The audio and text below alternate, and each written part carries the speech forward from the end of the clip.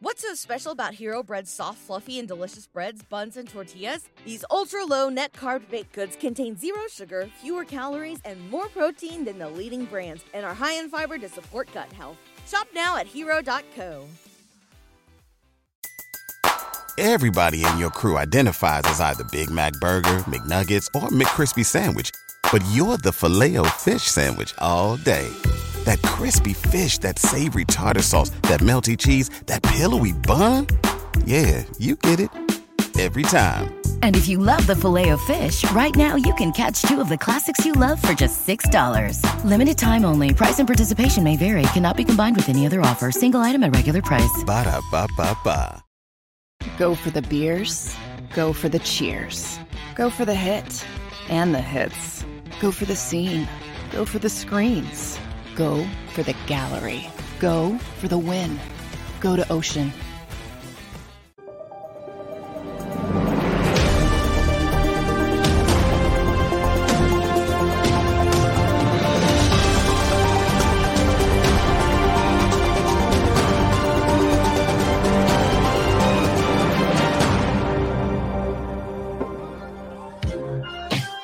Monday. Yes, it is. We are back. You look very blue. I am Rob Ellis. Happy Monday, one and all. He's Derrick Gunn. Hope everybody's doing well. We are Sports Take, Jacob Sports YouTube Network. Gunner, what's going on? You got a case of the blues this morning? I can't hear you. This afternoon? I can't even hear. Okay. Yeah, you can't hear? He can't hear serious. me. Can you hear me? All right. Tone, why don't you take Derrick down and see if you can get him technically straightened out? And I got it. I'll open us up here. Yes. Hi, everybody. Hope you're doing well out there. I see you all. I see Moose Wing Bella, Mr. Taz, JB, Pooh. I see Chris D, our girl, our Portugal girl. I see M. Reyes. I see James. I see Tyler. I see everybody. Anybody I didn't address there. My apologies, but I hope you guys are doing great out there. I hope you had a great weekend. I did. I had a good weekend. I had my daughter's high school graduation party on Saturday, which was a lot of fun. It was a nice event. The thing we decided to do was have it at a little tiny hall, like a little catering hall, instead of having it at the house, which was the right move. You know, it's going to cost you maybe a little bit more, not that much more, and you don't have to deal with any of the cleanup or anything else. So we did that on Saturday, which was fun. What's up, Steve? What's up, Griffin?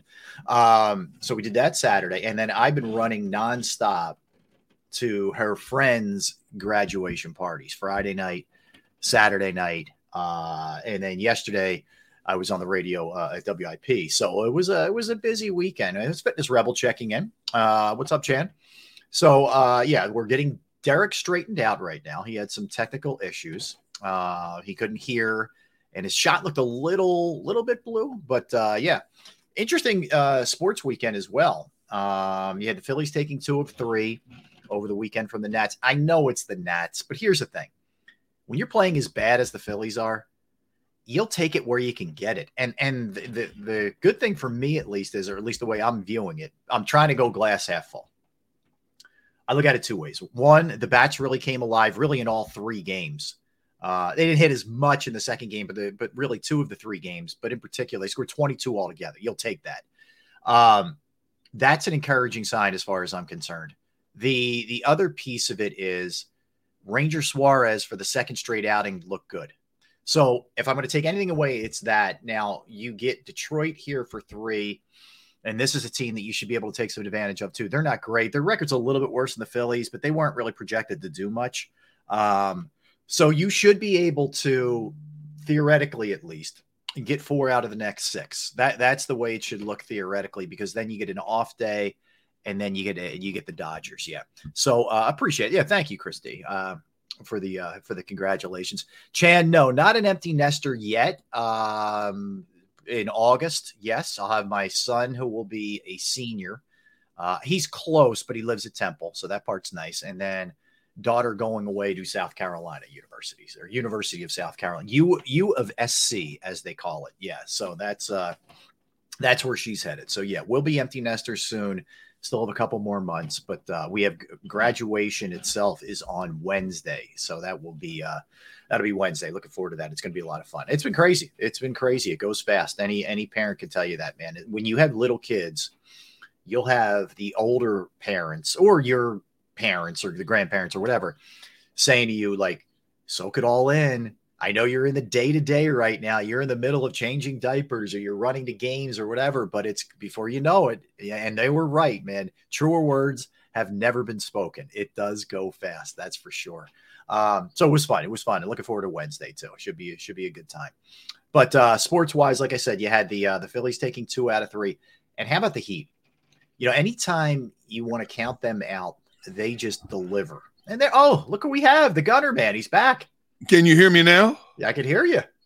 I'm thrown off without you having your cans on, as they call them in the business. Your headphones. That's the weirdest thing. I've never had that happen before, man. I was like, I can't hear. I don't know what happened. Well, you're back now, man. You're back. Yeah, wow. I don't know. We got you. How was your week? I was going through my weekend with the folks. How was your weekend? Weekend was eventful. As I told you Friday, a bunch of friends, we got together and we did a cleanup day at our church, man. And right. Dude, this church is built like in 1960 something. So in the basement, there's a bunch of like the old heavy doors. Back then, that's when they built stuff to last. Doors, windows. Yep. Let me tell you something, dude. There was like, between men and women, there was like probably 15 of us. Of course, the guy's doing the heavy lifting. One of our guys works for his father-in-law. They own a construction company that builds bridges in Delaware and stuff. Okay. So he bought a huge dump truck, and we must have filled that dump truck 4 or 5 times. He took it to recycling. But, dude, it took sometimes three of us to lift some of these old doors that have been sitting down there rotting forever. Got a lot done, did that, cooked out. Cooked out for the crew. I did chicken, and we had a friend of ours who competes in barbecue competitions. My wife went and got it. He did a brisket for us, potato salads, coleslaw, the whole 9 yards. So we work them hard, we feed them hard, and then Sunday was just a chill day, man. Okay. So nothing extreme. The fishing trip got canceled again. Again? The weather was I guess Saturday. What day were you supposed to go? Saturday? We were supposed to go Saturday morning, but got word Friday that the seas were rough again, 7-8 foot swell, so we didn't even go out. Okay. All right. I mean, I don't know, man. Maybe this thing's not meant to be. That's what I'm saying, But thing is, every year we plan to do either a striped bass fishing trip, and that works perfectly. Either whether it's rain or sunshine, it works out perfectly. Okay. But see, it goes back to what I've been saying to you for a year. When Barrett's been trying to get me out fishing with him for over a year, I don't know if I trust him, dude. He might try to leave me out there. I've watched the movie Jaws too many times. Yeah, you don't want to be Quint being fed into the Jaws. I'm not sliding down any live animal's throat. No, I told you Barrett's been out to get me for years because of all the pranks I've pulled on him. Yeah. That's one of those scenes that sticks with you forever. Like him sliding into the mouth of Jaws, man. Oh, especially when you're a kid. Nobody wants to go in the water. Man. And then you're watching yourself being eaten live. He's screaming like a jackal, and he's watching himself being eaten live by a 25-foot fish. Oh, and I'm like, no, I'm not going out that way. There are a lot of ways to go out, but that ain't I don't blame you. I do not blame you one bit. Yeah. So we're talking about the Phillies taking 2 out of 3. And wait. So I got to ask you. So you had the party for your daughter? Yes, it was fun. It was good. Did you grill out for it? No. So we rented a hall, a small, tiny little hall. Okay. So we decided, we're like, you know what?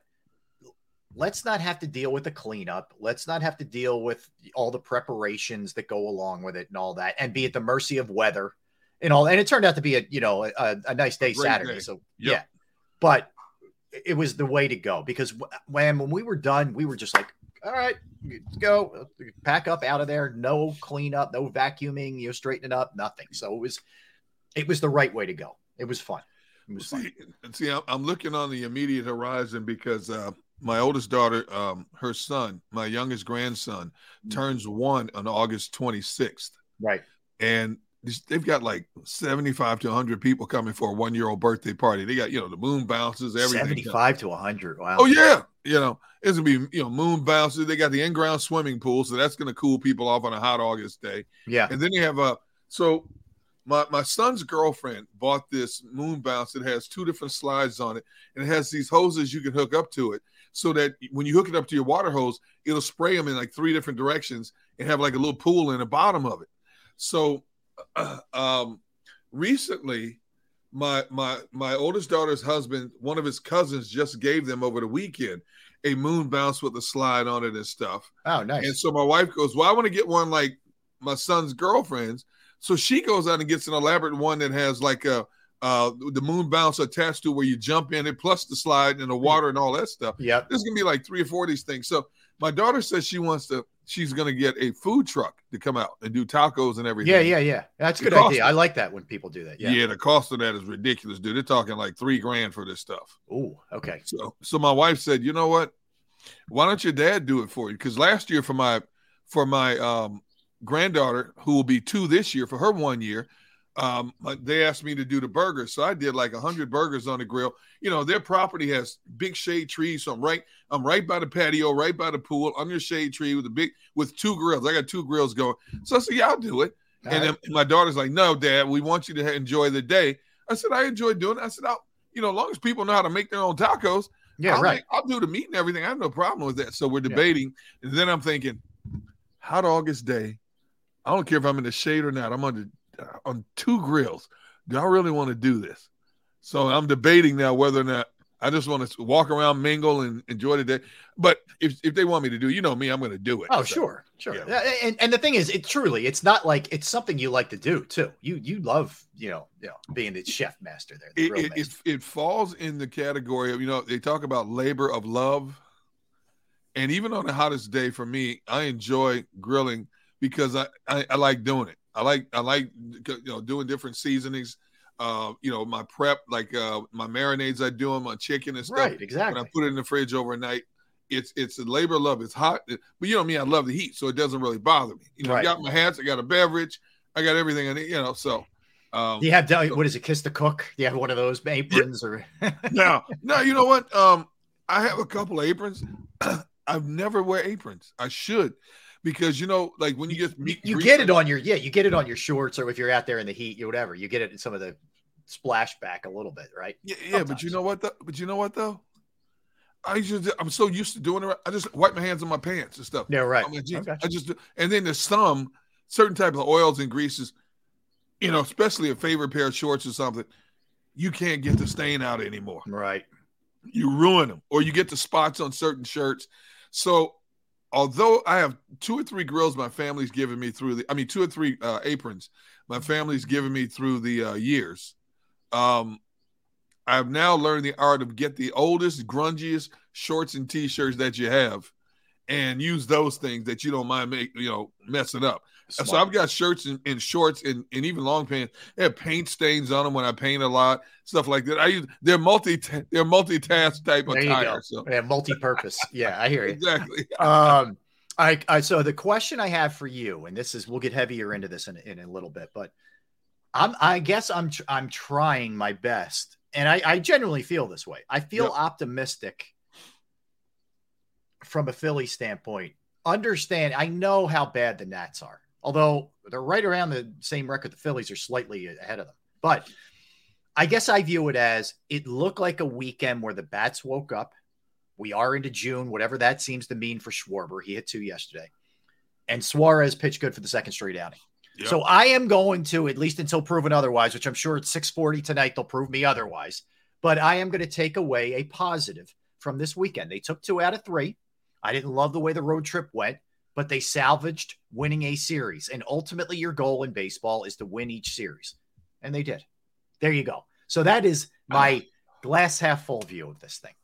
Well, that's a complete turnaround from last week when you were ready to implode on this team. And I kept I've been saying, Rob, we got to wait till June gets here.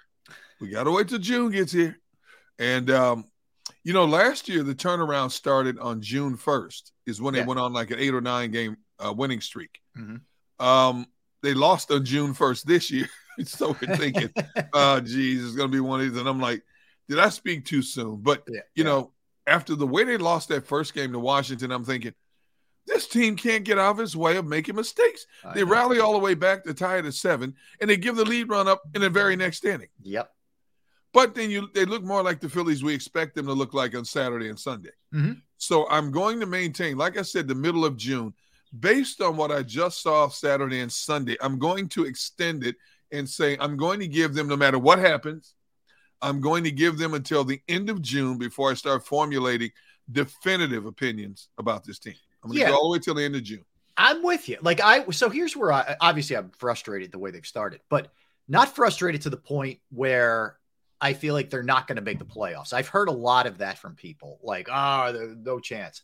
Right. There's no way you can say that this early. There just isn't. So I'm not that discouraged. What really needs to start happening, and it needs to start tonight, is Aaron Nola and Zach Wheeler got to get their act together, period. Right. Nola pitches tonight. Wheeler, I think, goes Wednesday. But these two have to get their act together. If they don't, then the Phillies are screwed, because you could go out and make a trade for a fifth starter. That's fine. But if your quote-unquote aces or your 1-2 guys keep pitching like this, they are screwed, and it's going to be impossible to overcome that. No question. And I still have my concerns about both Nola and Wheeler, because Wheeler got rocked again against a very weak Washington lineup. And I'm thinking if there was one team, if there's one or two teams that Wheeler should dominate on the hill, it's a team like Washington or Detroit. Obviously, I don't think he'll pitch against Detroit, but he should have dominated Washington. He got lit up by a mediocre Washington offense. And I'm thinking, what is up with these two? I know. You know, when you're 1 and 2 starters have shown no level of consistency up to this point, that's bad news, because it goes back to what you've been saying time and time again. Now you're putting extenuated pressure on your bullpen to come through. Yeah. And you can't survive a season like that and get to the playoffs if you have no stability in your starting rotation.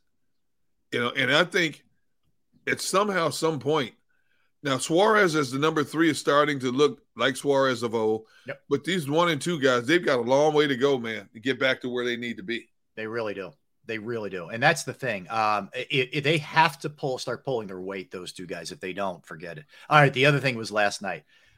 And I'm on the radio yesterday, and people telling me, the Heat, that series is over. It might be a sweep. And I said, you don't ever count this Miami team out. I know they're not as talented, but you don't write these guys off. And they gave you a classic Heat game last night. They hung around. Then all of a sudden they make their move, and they end up winning a game in a place that Denver rarely ever loses. They haven't in the playoffs yet. And they even this thing at 1-1. That team has so much heart. The one thing I said on Friday was I can't wait to see an Eric Spoelstra adjustment, because if you've watched Miami closely, whenever they lose a game, there's an adjustment coming by Spoelstra. Now, every team says we have to make an adjustment when we move. We have to make adjustments. Some do. Some, no matter what they do, it doesn't work. Spoelstra is so good at making adjustments. They played much better defense. They hit the key shots when they had to. He started Kevin Love, which kind of changed it up a little bit. Yeah. Dude, they were down by as many as 15, and I'm thinking, here we go again. Yep. You know, this Denver team is just blowing it up. But Miami slowly chipped away. And that's why I said there's no way this series is not a 6 or 7 game series. Agreed. And the fact that Miami finally beat Denver on their home court. Denver hadn't lost on his home court since March 30th. And the fact that they finally found a way to beat Denver on their home court, now you got Denver thinking big time now, because I'm sure that team's thinking we're invincible at home. Oh, yeah. And Miami just told you, no, you're not. Oh, yeah. No, you're not. Absolutely. No, it was again, it was a classic Heat kind of game. The best coach, in my opinion, in basketball makes some adjustments. Butler's quiet, starts making plays for you in the fourth when you have to have it. The role players showed up who didn't show up in game. Gabe Vincent was awesome last night. I thought he played great. Early, Strus was hitting shots for them. You know, they got what they need. Adebayo had a really good game too. Proud of him. Yes. So, all those guys, just really stepped their game up, and that's exactly what they needed. All right. Did you hear this one, Gunner? You'll appreciate this. The Kelsey brothers, Jason and Travis, are bringing the New Heights podcast to Sea Isle City New Jersey at some point over the summer. What? And they're going to do it in front of a live crowd, and there's going to be some kind of like beer contest or something. Yeah, this thing is it's going to be epic. Awesome. Yeah, epic. Here's what I'm thinking when you said that. There is no way I want to be anywhere near Sea Isle when those two. Can you imagine the congestion in Sea Isle for this? Oh my God, it's already an unbelievably crowded town anyway in the summertime. It's going to be insanity with those two. See, it's great for all the merchants there because you're going to have large contingent converging. They're going to want beverages. They're going to want food. Yep. So it's great for Sea Isle in terms of a money-making venture.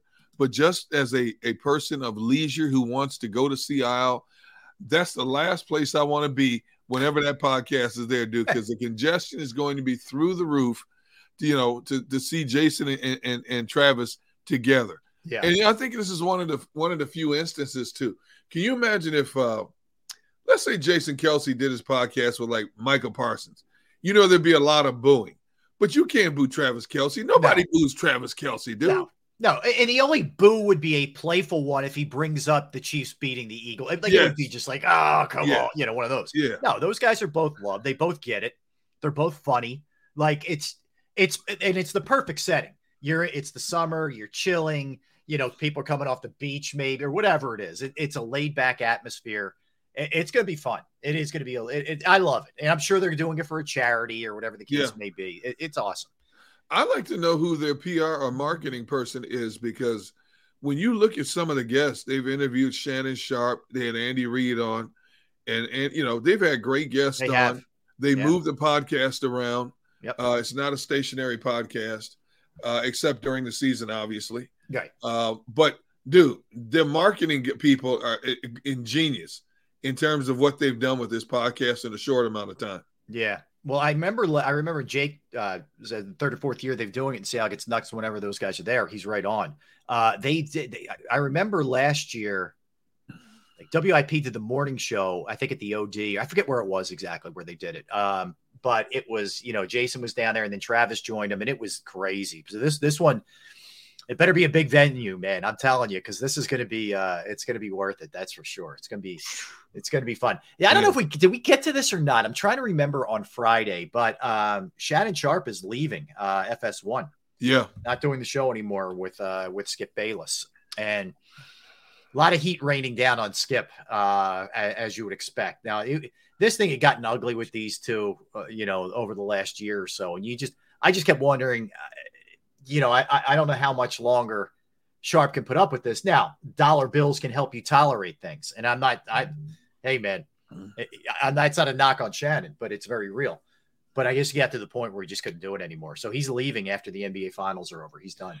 I will give him credit for one thing. He has said virtually nothing about why he's leaving. That's true. And everything we've heard is speculation, and it's all geared towards. It goes back to the Hamlet situation. It started there. That's right. But did you see Stephen A is already recruiting him, trying to recruit him to get him on First Take? Shannon? Oh, yeah. And, I saw a tweet that Stephen A put out a few days ago. Would you like to see Shannon Sharp on First Take? Oh, my God. Could you imagine Shannon Sharp and Stephen A going at it? Uh-huh. As well as their other co-hosts going at it. Who would have room to talk? I know, right? Yeah, that's a great point. That is a great point. Yeah, that would be the ultimate heel, turn if they could pull that thing off. It really would. Oh, my goodness. That would be funny. I don't know. The only thing Derrick, because we've had to deal with this, both of us, the non-compete thing. I don't know that he would be able to do it right away, but at some point it'd be great. Well, he's getting a buyout from FS1, so I'm sure he's not worried about money. But you're right. I wonder how long the no-compete, like in our business, a lot of times no-compete could be 3 months, 6 months, whatever the case may be. Mm-hmm. I don't know if that will stand in the way of him going. What G.I. Zoe Sports Radio says, Stephen A. and Shannon are a disaster waiting to happen. Right. And people are all for it. Yeah, that would be it. Look, it would crush ratings wise, and that's all they care about. You know what? There's a lot of validity in what G.I. Zoe is saying, but you know what? You're right, Rob. The ratings would be through the roof. I don't watch those shows. I honestly don't watch those shows. I don't either. People who do would tune into that hardcore.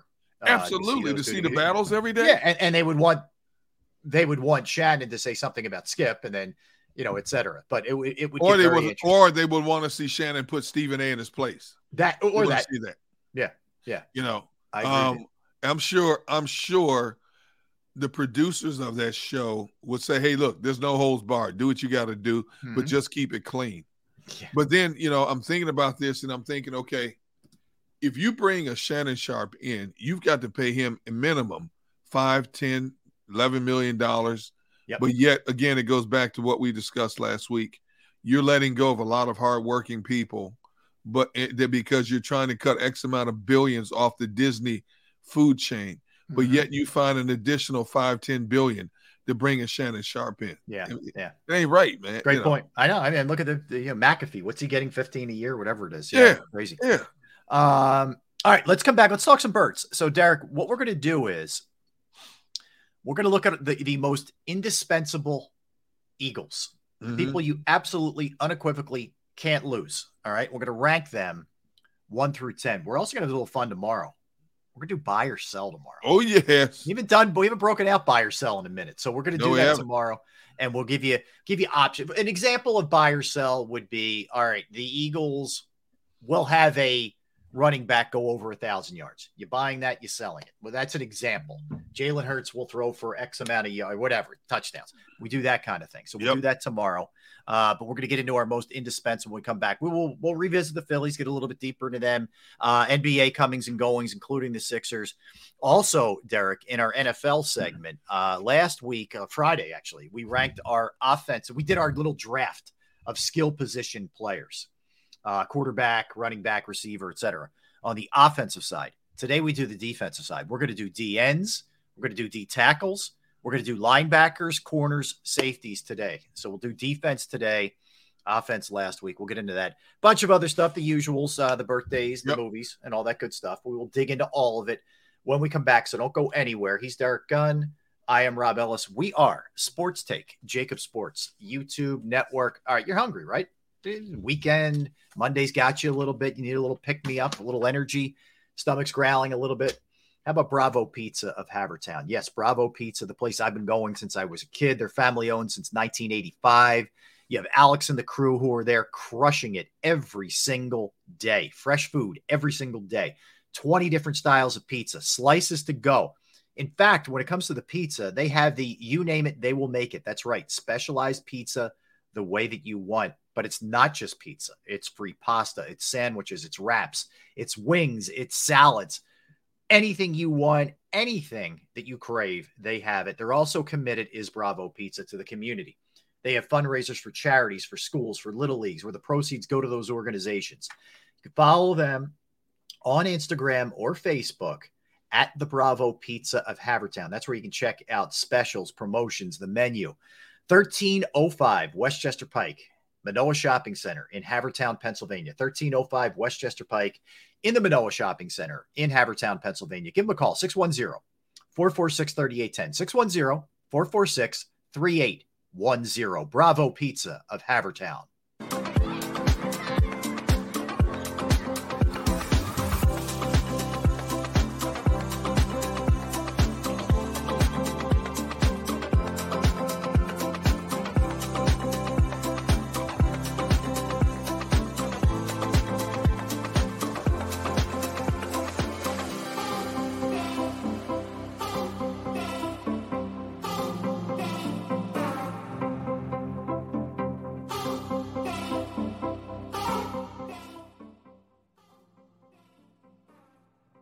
Heading down the shore, have a ball once more.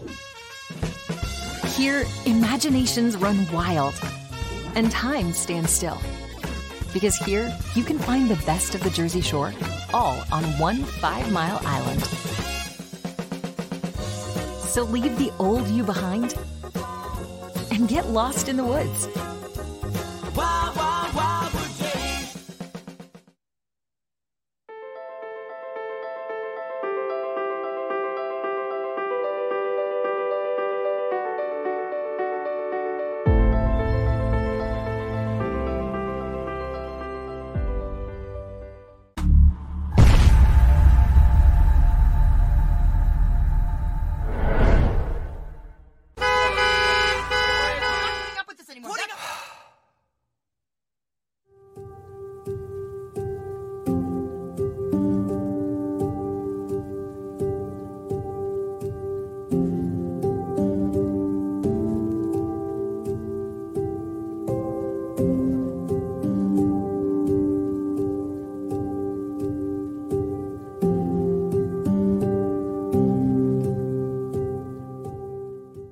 Score and save in southeastern PA and Delaware with Colony Pools this football season, and let the experts close your pool with a custom Merlin safety cover in green for the birds. And if you join our Winter Watch team, we'll give you another 20% off, and Colony Pools will handle it all. Keep your tiles on your pool, not in your pool. Fly with Colony right now, birds fans. Visit flywithcolony.com. Hi everybody, my name's Jason Lombardi. I'm an inspector at DryTech. At DryTech we offer 3 major services, the first one being basement waterproofing. The second service we offer is foundation and structural repairs. And then the third service that we offer is mold remediation. If you feel you are having a waterproofing issue, give DryTech a call or check us out online.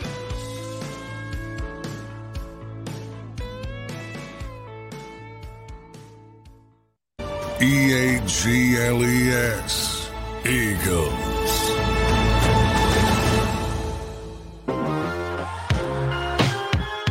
Yeah, we're back. Yes, we are. We are Sports Take, Jacob Sports YouTube Network. He's D Gunn. I am Rob Ellis. All right, Gunner. So Eagles continue their OTAs today, tomorrow, and Thursday. And that'll be their last gatherings of any sort until camp, until I guess it gets real, however you want to put it. So they'll be in for the OTAs. The one thing I keep hearing, we talked to some of our guests who were down there, Dave Zagaro among them, a little bit earlier last week about this. Everybody's it seems to be who have at least had a little bit of time to observe some of the stuff. They're saying that Nolan Smith appears a lot bigger in person and in pads and on the field than he does, I think he's listed at like 232, whatever he is. They're all talking about how much bigger he looks. So, I mean, we'll see. Like, the one thing about him is that I think people sometimes get confused with. He's not just a pass specialist. He set the edge a lot. He played against the run a lot. He's not a guy you have to take out every time you think the other team may run the ball, for whatever it's worth. At least that's what he was in college. Well, I have to see it at this level to believe it first. There's such a big difference in terms of what they teach you in terms of technique, how they feel they want to utilize you, and obviously any defensive player that plays for the Eagles gets a good test in practices because you're going against the best offensive line, arguably the best offensive line in the National Football League from tackle to tackle. So you're getting a true test. I like the prospects of Nolan Smith. I love everything about him. I just have to see how they're going to utilize him. And especially when you consider the depth that they have at that position, what's his role? How do you define his role? It's way too early to tell that, with him. We know what he was capable of doing at the college level, but Rob, we also know that at the college level, for as good as players are at that level, you have a lot of inferior opponents that you play against where you pad your stats against. Mm-hmm. In the NFL, even the worst team in the league has Pro Bowlers on it, So that's what your measure your measurement is increased twofold because you're going to, as a young guy, you're going against guys who've learned all the little tricks, how to hold, how to pull, how to slow you down, so on and so forth. You have to learn a whole new array of tricks also to get the best of these guys. Yep. Some guys learn it sooner than others, you know. So I hope he can live up to the potential that we all expect of him, but I've got to wait and see. And, of course, with these OTAs, you don't see much of anything, you know. So that's why when we see all these reports, so-and-so had a great catch, you know, so on and so forth, I'm like, okay, it's in practice. You know, I want to see it when it counts. I got to see it when it counts. Yeah, I mean, look, here's the thing, that at least when it comes to Nolan Smith, you're talking about a very talented, you know, phenomenal player, but he fell to 30 for a reason. People were worried about that size. Right. The nice thing is, you know, the Eagles have another example of a guy who maybe isn't the biggest in the world who's having great success right now, and that's Hassan Reddick. So I think that that's something especially that they can use to try to get the most out of Nolan Smith. And, yes, you know, who knows, Derrick? I mean, I think Hassan has 2 years left on his deal. Nolan may be the successor, or you may figure out a way to utilize them both on opposite ends of one another, whatever. But I'm excited. I'm really excited to see he and Jalen Carter, frankly. I am. There's no question. It's funny now. It's not even so much although I think both of them will. I don't know about Carter. I think Nolan Smith will play some in preseason games, but it's not even the preseason games now. It's the joint practices. This is really where you get what used to be sort of old school preseason. It's the joint practices now. Yeah, you know what? And coaches believe that you get better workouts in these joint practices now than you do the preseason games. Yeah. But see, I'm torn between that because in a preseason game, you're going all out until the referees whistle. Whereas in a controlled practice session, you're going all out, but the whistles are quicker. You know what I mean? They're trying to preserve the bodies in those situations. Mm-hmm. And, of course, the tempers get heated a little bit quicker in these joint sessions because you're not worried about getting tossed out of a joint practice, whereas you could get tossed out of, a preseason game, and coaches need to get film on you and so on and so forth. The joint practices have a lot of value because you can run the same things over and over and over again. And look at certain matchups, certain technique deficiencies you might have in younger players. Teams are looking at offensively, the way we hit the hole, backs hit the holes on certain running plays and make adjustments there. The way we somewhat blitz, although they don't blitz much in these joint practices. I like them. They have a lot of value. But I think in terms of getting a better idea of what you have on your roster, not just frontline players, but depth consideration, that's where the value of the 3 preseason games still come in to the players who are rookies, players brought in, and players who will probably play a lot of special teams for you, but do serve the role as backup players as well. Right. No question. And that's the thing. I mean, there are opportunities for younger guys this year that maybe weren't there last year. I mean, whether that's Nakobe Dean, who's going to be wearing the green dot, which means he's getting the calls played into, fed into him, and he's going to be, calling the defensive signals and whatnot. And that's an important position. Yeah. You're putting guys in the right place, and that's a leadership. That's a belief in him that he's going to get that opportunity. So he's going to get a chance. For sure, there's going to be more opportunity for Jordan Davis. There's going to be a huge opportunity for Jalen Carter. I'm just thinking of the younger guys who are either in their first or second year. Reed Blankenship is going to get every opportunity. I think Sidney Brown is going to get every opportunity to get out there and play. We'll see about, Juergens and Steen and who ends up winning that spot. But at least one of those guys, either a rookie or a second-year guy, is likely to play that position. So this is different than last year for the most part. No question. GI Zo Sports Radio brings up a point half jokingly.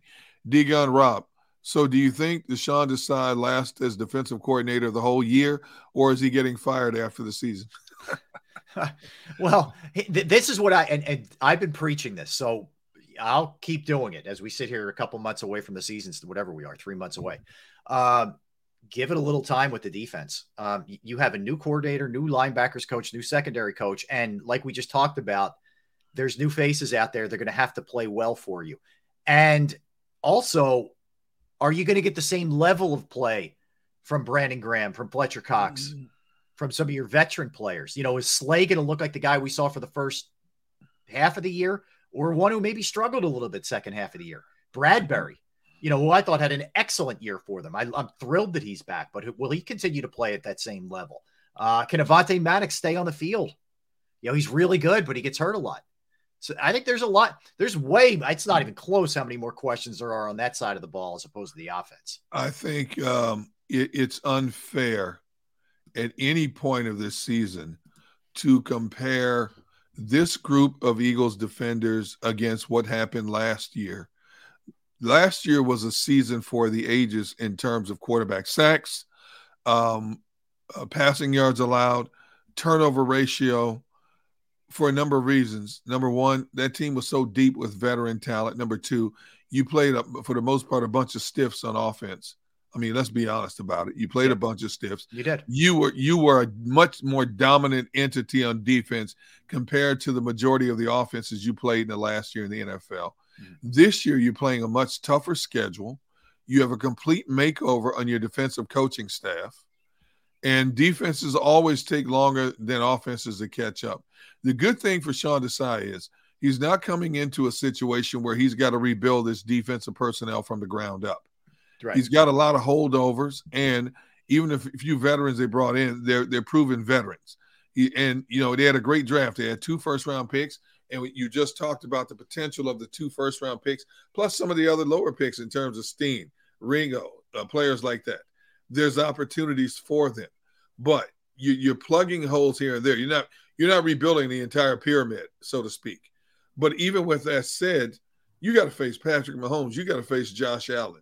You didn't face any of those guys last year. Yep. It's going to take a while for Sean Desai to understand his personnel and for the personnel to understand their roles in the Sean Desai defense. Are there going to be highs and lows in that defense? Absolutely. Mm-hmm. Absolutely. Yeah. But I expect by the halfway point for it to come together. Whatever it looks like, at least by the halfway point, it should come together. That's the other part, too. I think that they're fortunate in that the schedule will allow them a little bit of give on that side of the ball early. Right. Then when they start getting into that really brutal stretch is where they should be hitting their stride. Right. Defensively. But yeah, I mean, that's why I keep saying I wouldn't worry about the record if it's 2 or 3 games worse than it was. You're playing way better teams. Correct. You have different circumstances this year. Like, Derrick, you told me right now, okay, the Eagles are going to be 12-5. I'm fine with that. Yeah. You can sign me up right now for that, knowing who they're playing here. 11 wouldn't be awful either. Now, I don't know how it's going to shake out divisionally or just conference-wise. Like, I'm just trying to think of what teams. Dallas plays a very similar schedule to the Eagles. Absolutely. So I don't know that their record's going to be that much better. I'm just trying to, San Francisco, let me look at their schedule here and just see kind of where it. All right. So let me just run through. I'm going to run through San Francisco for you real quick. At Pittsburgh is not an easy way to start because I think Pittsburgh, especially if Pickett, has kind of grown in that second year when guys take that lead, Pittsburgh's going to be tough. No question. When they had Watt last year, Derrick, they were a really good football team. When he went down is where they got hurt. And he's back. Yes. So at Pittsburgh, anyway, at the Rams, should be a winnable game. They have to go, or they're at the Rams, but still should be winnable. Home for the Giants. It's not going to be an easy one. Home for the Cardinals should be a win. They're home for Dallas. That's going to be a tough one. At Cleveland could be a tough one. At Minnesota could be a tough one. Bengals at home. This is not an easy schedule. They get a bye week. They go to Jacksonville. Yep. 2 games later, they're at Seattle. Then they're at Philly. Then it's Seattle at home. Then they have Baltimore 2 weeks later on Christmas, and then at Washington. So my point is these teams could all be in that 11-12 game mix for that number 1 seed in the exactly. Conference. Yeah. And I do think just on paper, talent-wise, the Eagles are the best team in the division and the conference for that matter. But as we know, Rob, you don't play the game on paper. Yep. They're going to be landmines along the way. And let's face it, because everybody's looking to deliver the Eagles a knockout blow, every week they're playing a Super Bowl game, because of what they did last year. Yeah. And when we say that, sometimes people are like, oh, come on. No, what happens in that setting is where sometimes a team might sleep on a team a little bit or maybe not prep during the week the way that you normally would quite as hard player-wise. Right. Everybody's on their assignments. Everybody's on their P's and Q's, and everybody's giving you everything they have because you are the champs of that conference. Absolutely. Just plain and simple. Yeah. And see, M. Reyes said, I just saw it here. M. Reyes says, I don't fear these teams. Yeah. I can't hype that which hasn't shown hype. Yeah, they're valid points, no question about it. But you have to take into consideration the schedule is a lot different. It's a lot tougher this year, than what it was. No question. And say what you want to say about Dak Prescott. Dak Prescott has been the Eagles' kryptonite ever since he got in the league. Look at Dak Prescott's record against the Eagles. Yeah. Okay.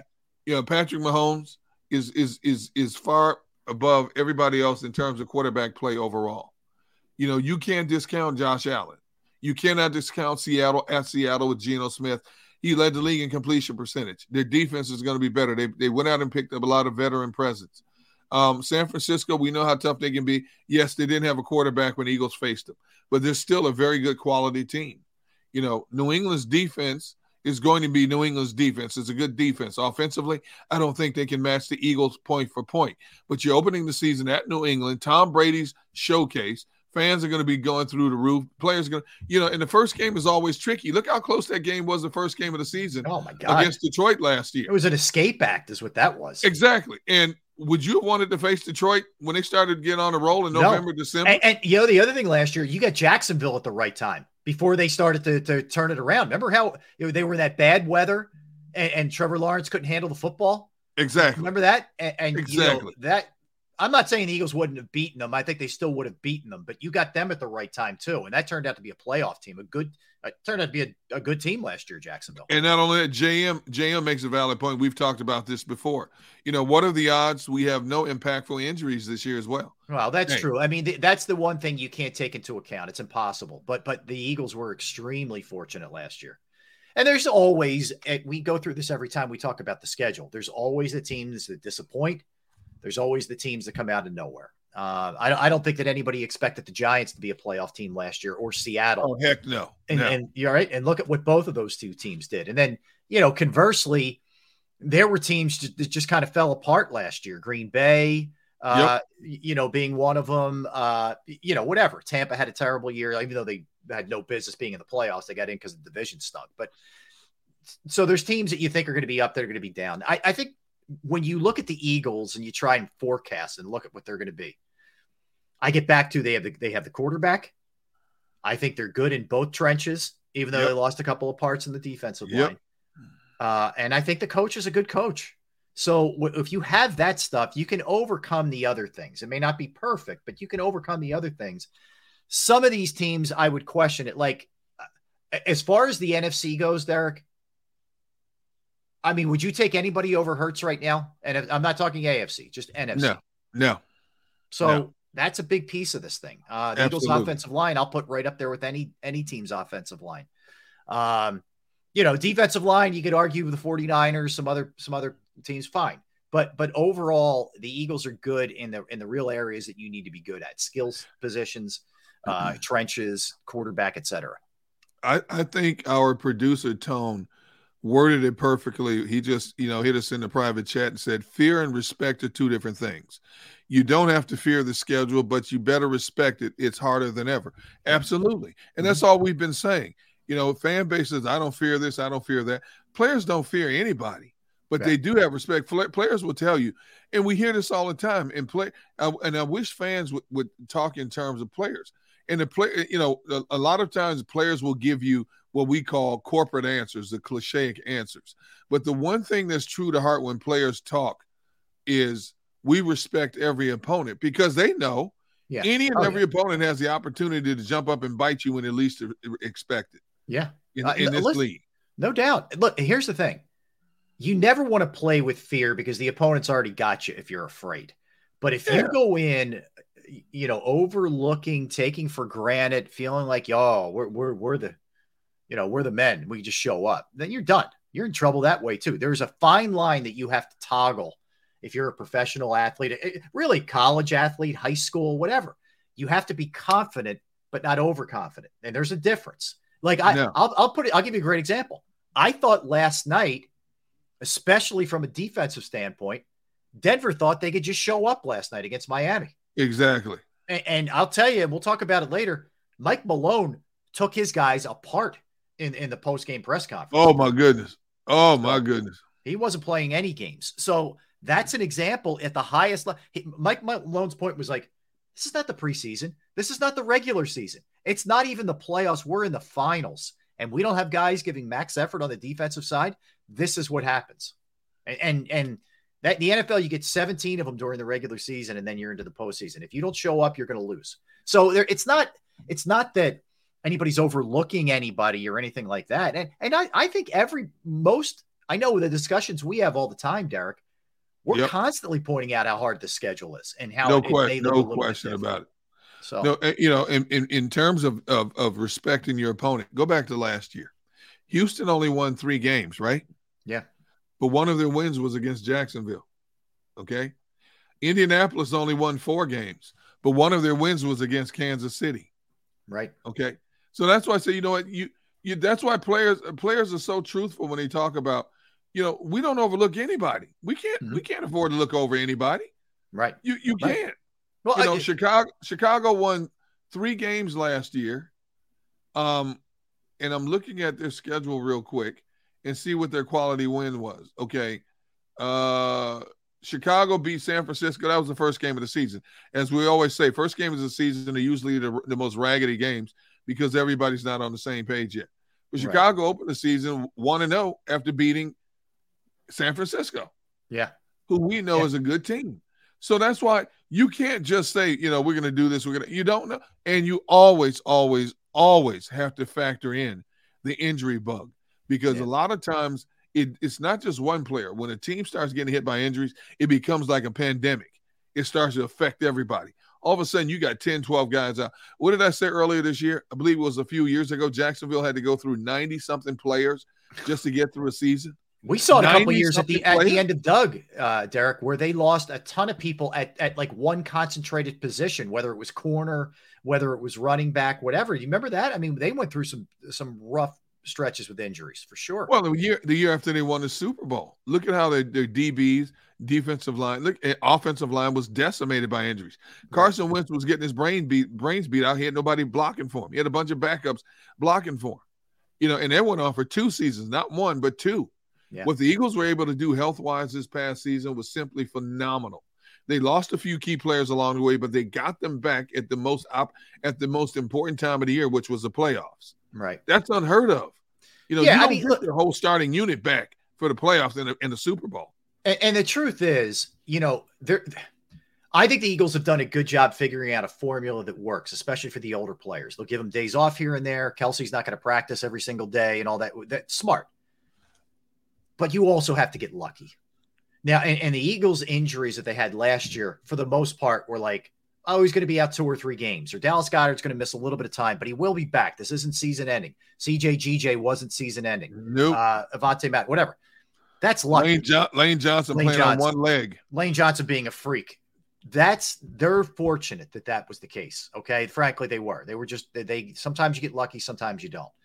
But you can't do anything about that. That's a roll of the dice, and it just either happens for you or it doesn't. Plain and simple. No, I couldn't agree with you more. Where was it here? Mr. Taz that Kelsey put it best. Comfort only brings decline. It's true. He's right. But that's the other good part, right? So the leaders, Kelsey, Jalen Hurts, Brandon Graham, Fletcher Cox, Lane Johnson, whatever. Those guys will not let them get complacent. They know how hard it is to get there because a lot of those guys played in the Super Bowl 52 also. That's a big advantage too, that those guys have been through it. Oh my goodness. There's no question about it. And I just saw, Dank Burrito put up, and I forgot about this.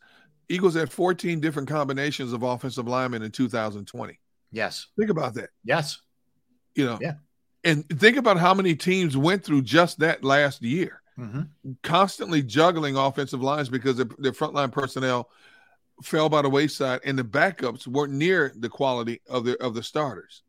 Yeah, it happens. You're right. And if you want to have a little bit of fear, the Eagles aren't as deep as they were last year. They're just not. So if guys go down, it's going to be more of a struggle. It just plain. That's the world we live in. People move on. Guys move on. You had too many people have great years last year and they move on. So it is what it is. And this is where we're going to find out. The other thing is, especially along the offensive line, I feel like you have the best position coach in football there. So he'll train some of these guys up who are young or whatever the case may be. He'll cross-train them. He'll get Juergens ready. He'll get Steen ready. These guys will be ready if they need to step in there. Driscoll, we know he's versatile. So, yeah, I mean, it's something that's going to be really important. There's no question about that. All right.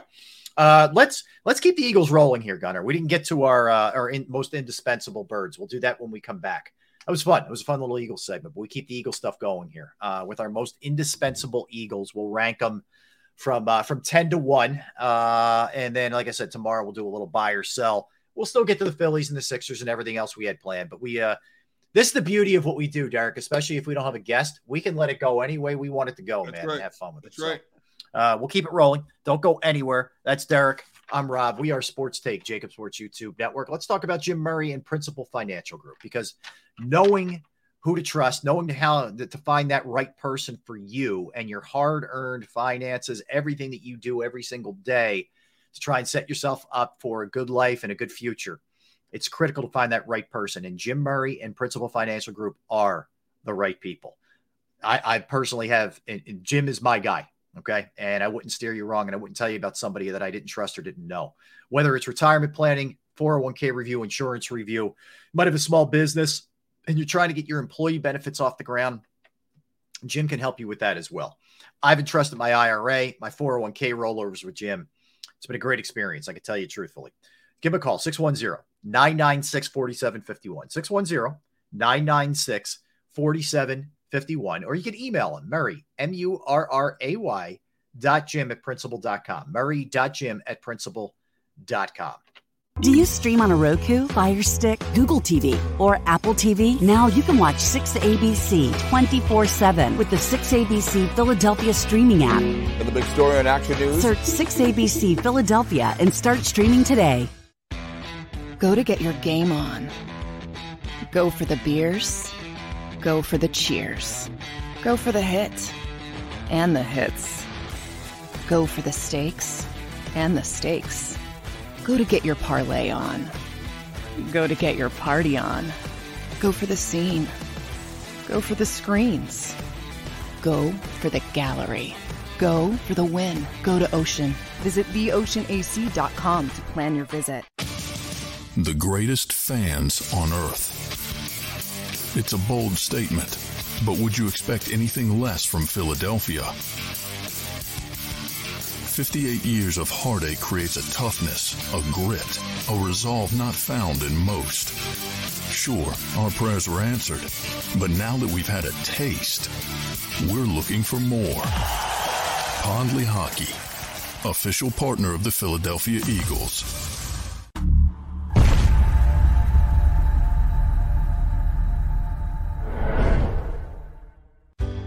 Go passionately. Go fearlessly. Go confidently. Go Birds!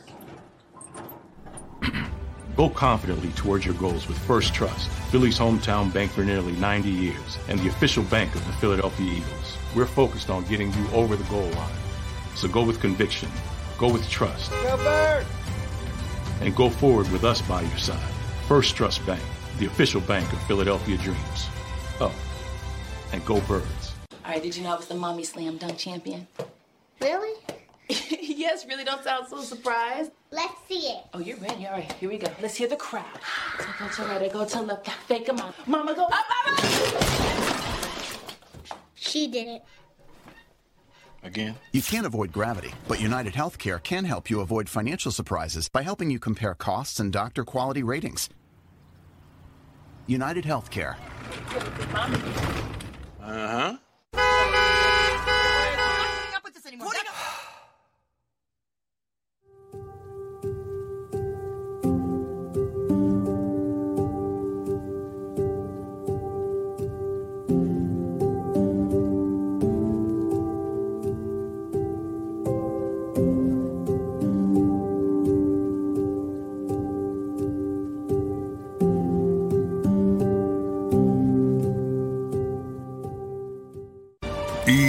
EAGLES, Eagles.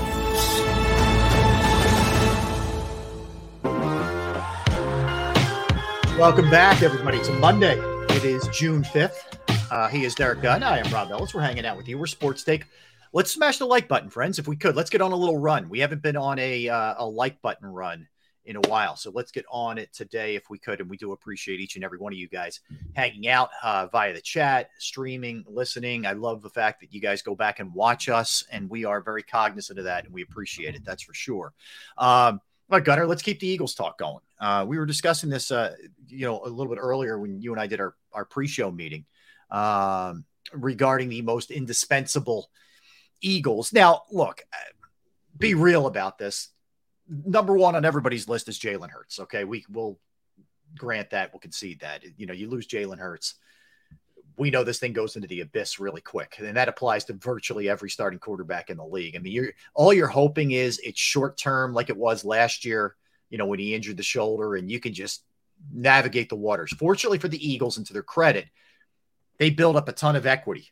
They were able to maintain and kind of get through it and survive, even though you did have to bring back Jalen for that last game when he still wasn't 100%. Yep. But you ended up winning it, and he had just a great year. I mean, 3,700 yards passing, 22 touchdowns, just 6 interceptions, completion percentage almost 67, 101.6 passer rating, rushed for 760 yards, and add 13 more touchdowns onto that to get the grand total of 35. Runner-up MVP, on and on and on. I mean, what else is there really to say? I would say if there's one thing that I want to see from him, Derrick, and I always ask our guests this too, but if there's one thing if you're asking me, I just want to see him continue to develop as a passer. That doesn't mean he wasn't a good passer last year because he developed in leaps and bounds. That's all I want.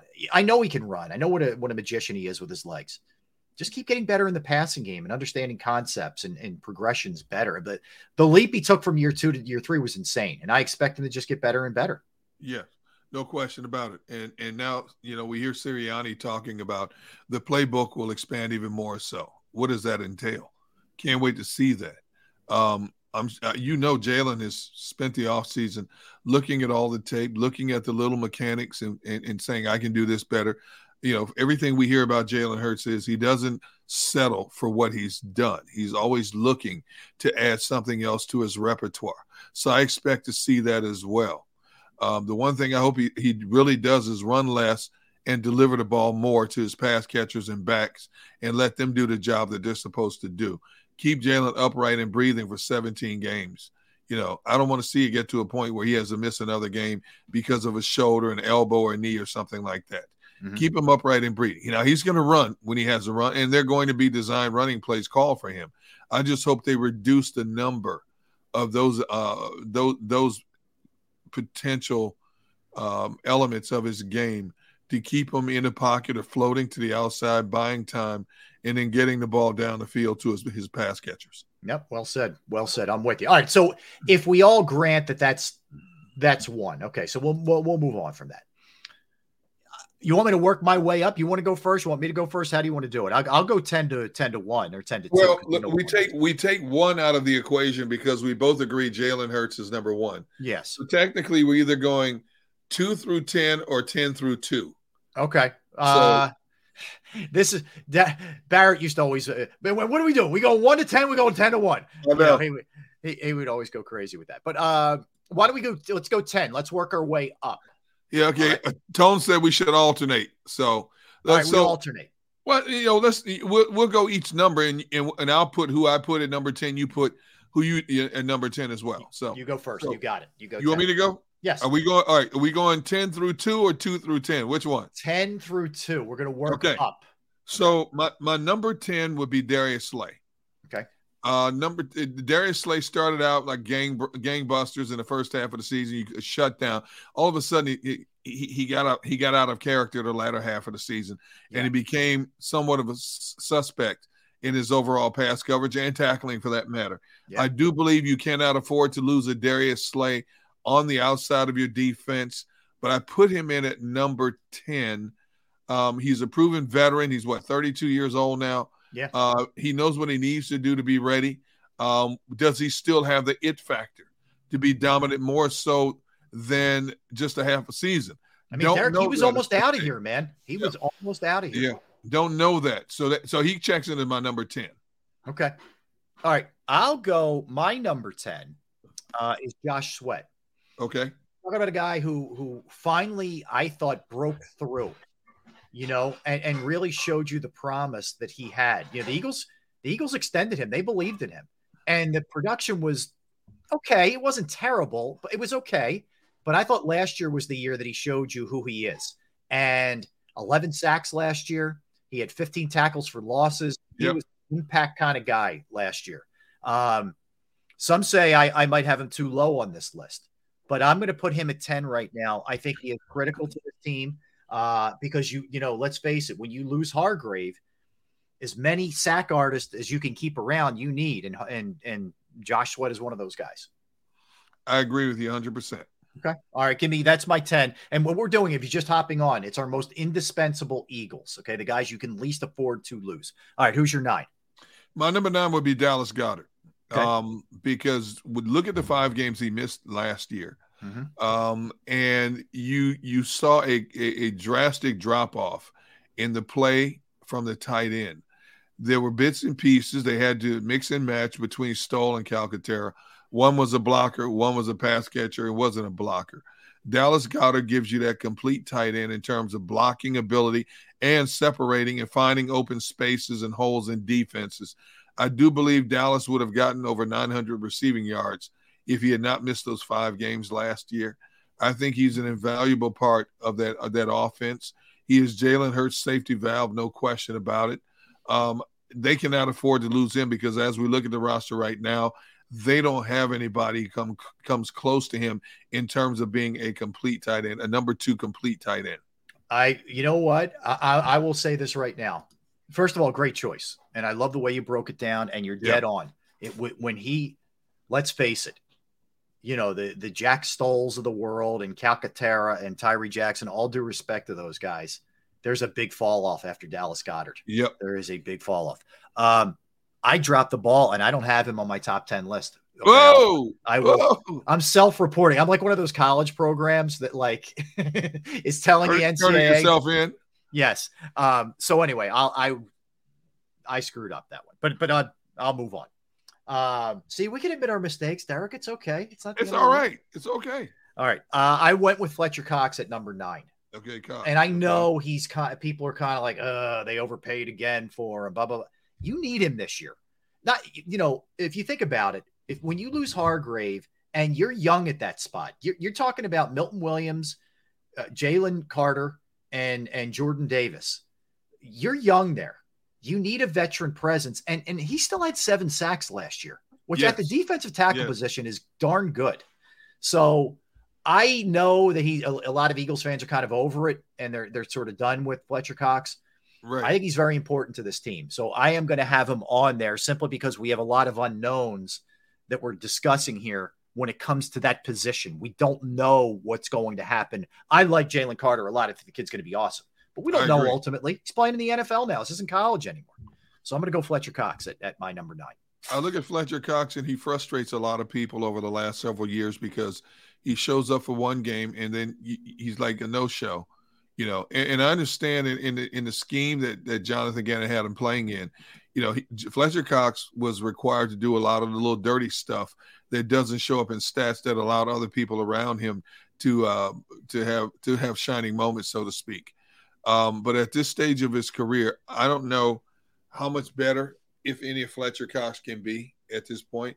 Not to say he can't be good at what he does and continue to be good at what he does, but Fletcher didn't even make my list when it came to the 10 most indispensable Eagles on this team. Mm-hmm. Okay. All right. Where do you go at number 8? Now, give us. So far you have. Give us your 10. I have Slay at 10 and Goddard at 9. Very good. Okay. Who's your 8? Number 8 would be Devonta Smith. The way he came on his rookie year, he had almost 1,000 yards, easily surpassed that last year. That young man is tough as nails. Not the biggest body, not the most physical body, but an excellent route runner, great hands, makes the acrobatic catches. Yep. And no matter how many times secondary personnel try to lay the lumber on this kid, and they did a number of times when it makes you go, oh, he got up and kept on ticking. He didn't miss anything. Great examples of Super Bowl. Oh, my goodness. That outside pass he caught where he went down the sideline, got blasted on the sideline, and got up and kept on ticking. This young man is tough as nails, both mentally and physically. So I check him in as my number 8 most important Eagle. That's a good one. And just getting better, Yes. That's the other thing with him, just getting better, entering his 3rd year. Good one. I go James Bradbury at 8. Okay. I love what kind of year he had last year. He had something to prove. He was on a 1-year deal. He was underpaid. He wanted to show the league. He wanted to show the Giants that it wasn't necessarily him. He was in a bad situation. And he came in here and, frankly, was more consistent than Slay was all year. He had an excellent year for them. And I thought he was out the door. I didn't think there's any way he was going to come back. And the Eagles, and to Howie's credit, figured out a way to get him here. But I'm going to plug him in right there at number 8, man. I think he's huge. And, the fact that you have a duo like Slay and Bradbury that can – most teams now, Derrick, have 2 killers at the receiver spot. It's the old days where you just have one stud are long gone. And most teams have at least 2. So you need two legits on the outside who you don't have to always give a ton of help to. And Bradbury fits that bill for me. Oh, there's no question about it. And when you look at the cornerback situation, both cornerbacks, the Eagles cannot afford to lose either cornerback. Yep. I like Avonte Maddox, but he's too small to play on the outside. He's perfect where he is in the slot corner. Mm-hmm. But every time they put him on the outside, he gets exposed a little bit because of his lack of height. Yeah. You cannot criticize him for his tenacity, for his quick twitch, his tackling avability, but he loses a lot of battles on the outside because he's going against guys 6'2", 6'4", 6'5".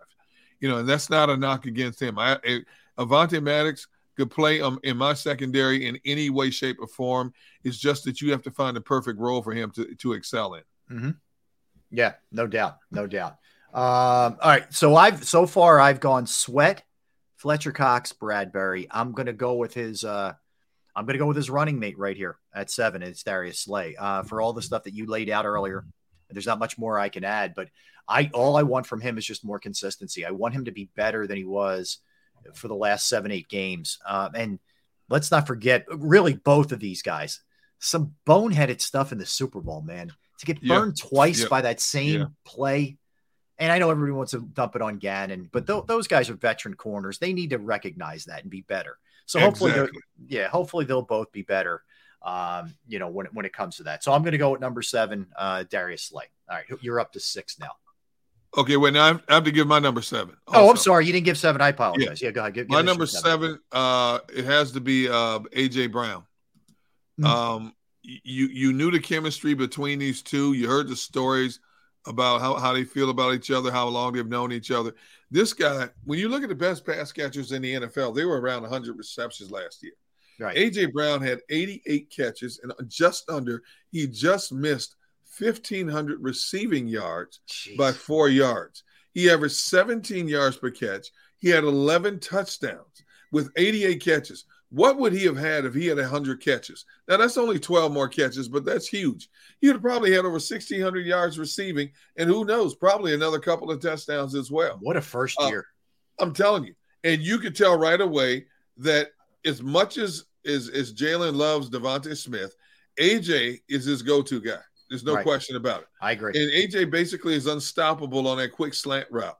And once he catches the ball, his strength after the catch, he picked up 548 yards after the catch. So that's his greatest strength. Yeah, it's his greatest strength for sure. Yeah. Yeah. So I put A.J. Brown at number 7. Okay. Good choice. Really good. Yeah, he was awesome. He was yet another one of those guys who was hyped when they made the trade, gave him the big deal, and he more than lived up to it. It's funny. Guess what my number 6 is? A.J. Who's Brown. your number 6? A.J. Brown. Who? Okay. Yeah, AJ is. I mean, there's something to be said for chemistry, for trust, and it's obvious that the kind of trust that Jalen Hurts has for this guy. Because I remember a couple times, one of them may have been the Pittsburgh game, twice I think actually, he was double covered, and Jalen just threw it up and let AJ Brown make a play, and he did. You're right that the numbers were just incredible. 88 catches, 145 targets. Right. Almost 1,500 yards, 17 yards per catch is a lot of yards per catch for a guy who isn't a burner. You know what I mean? Like a lot of times your speed merchant is going to have a crazy yards per catch because he's catching 70-yard bombs. AJ, a lot of it is run after catch because he's built like a bowling ball and kind of like a running back. And that just shows you how tough he is. So yeah, I'm with you. I concur. I think he is so huge for this team. So yeah, I have him at number 6 on my list. Number 6 for me would be Bradbury. The fact that the Eagles got him to come back at a lower number than a lot of people thought he would get on the open market. Kudos to Howie Roseman. I think he was consistently from start to finish much better than Darius Slay. Darius Slay had a great first half. James Bradbury had a consistent season all season long. Mm-hmm. He only had a couple tackles for losses, but that's not his forte. Yeah. He had 17 passes defended. I believe he had what? He had 1 return interception for a touchdown. He did. Detroit, right? Yep. He had 3 INTs. Yeah. He had 1 return for a touchdown. I think he was rock steady on the outside for this Eagles defense. And the fact that he's coming back, and as I said, once we found out that he's signed, I truly believe this was a case of where he didn't want to just take the money and run, because he could have ended up in a situation where he knew he was not going to get close to getting back to a Super Bowl. Once him and his representation realized that if the ring is as important to you as the money, Philadelphia is the best place for you to be. Look at their roster compared to some of the other offers you're getting out there. This is the most complete team as of right now. So they will pay you decently, maybe not pay you what you think you want or should get. They're paying you decently, and you have another shot to get back to the big game again to try to get rid of that bad taste in your mouth from losing to Kansas City. Yep. Great point. Point. All right. So I'm up to number 5. I'm going Jordan Mailata. Okay. Well, when you're talking about a left tackle in the NFL for a right-handed quarterback, it is critical. And I know he had a couple of ups and downs last year. He was playing with the shoulder injury. He's another guy who, Derrick, he's so new to the game. I just think he's going to get better and better. And he's got the right attitude. He's a hard worker. You lose him right now. You also don't have the Andre Dillard thing there where you can plug him in. So, what happens if he goes down? I'm not sure what you do there. I don't either. I don't know if you move. I don't think you're moving Dickerson outside and plug somebody in at left guard. Yeah. You're right. Somebody's got to develop on that outside to be the supporting cast for Mailata. I just don't see it right now in this Eagles depth chart. I don't either. So I'm going to go Mailata at my number 5 spot. My number 5 spot is Jason Kelce. Mm-hmm. Jason Kelce is getting up there in age, but Jason Kelce is still arguably the best center in the National Football League. He, to me, the smartest center. This guy can still get downfield to the second and third levels and make key blocks to extend running plays. I think he's the one who sets the tone for the line. He's the motor that makes the engine run. Now you could say, well, yeah, but you can plug in Cam Jurgens and might not. Maybe so. But I guarantee you that Jeff Stoutland and Nick Sirianni will tell you one of the last people they want to lose on this team is Jason Kelce because of the value he brings in terms of experience, leadership, and ability to adjust on the fly. Mm-hmm. Yeah, there's no question about that, man. There is no doubt about that. I'm up to 4 now, Derrick. So my 10, I went Sweat, Fletcher Cox, Bradbury, Slay, AJ Brown, Mailata. So I'm at number 4, working my way up. And it's Hassan Reddick. Look, the numbers are mind-boggling, and it's one of the great free agent signings, if not the greatest the Eagles have ever made, considering the production he gave you right away. 16 sacks last year. He had 11 tackles for losses altogether, 3 passes defense. Here's the other thing. He's got a knack for forcing fumbles. He forced 5 fumbles last year and recovered 3. This dude is a ball hawk in a weird way. You usually say that about a defensive back. He's around the ball all the time. Strip sacks, whatever, recovering fumbles. He's just a good football player all around. And he just really found his niche. I think it took them a minute to figure out exactly how to use him best. But, man, when they did, he just took off. The fact that he was able to achieve double-digit sacks with 3 different teams in 3 consecutive years tells you the type of athlete that he is. Okay. They didn't really know how to utilize him in Arizona. They gave up on him after 1 year in Carolina, and he comes here and has his best year as a professional. And that tells you that if you find out how to utilize him, and let's face it, it took Jonathan Gannon a few weeks to figure out what to do, because we debated, do you move him around? Like a lot of teams will move their best pass rusher around. Look at TJ Watt. Look at Micah Parsons. They're always moving him up and down the line of scrimmage, trying to find that hole in the picket fence. And that's what the Eagles did initially early on. But then all of a sudden they said, the heck with that, leave him where he is and let him attack from that point. And once he settled in and didn't have to float around, that's when you started to see the dominance of Hassan Reddick. And by the way, we always talk about how you and I think alike in a lot of ways.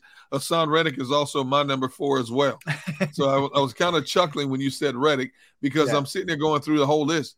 I can't believe we haven't hit on the same one yet. Sure You enough. and I with lists, man. It's ridiculous. It is ridiculous. All right.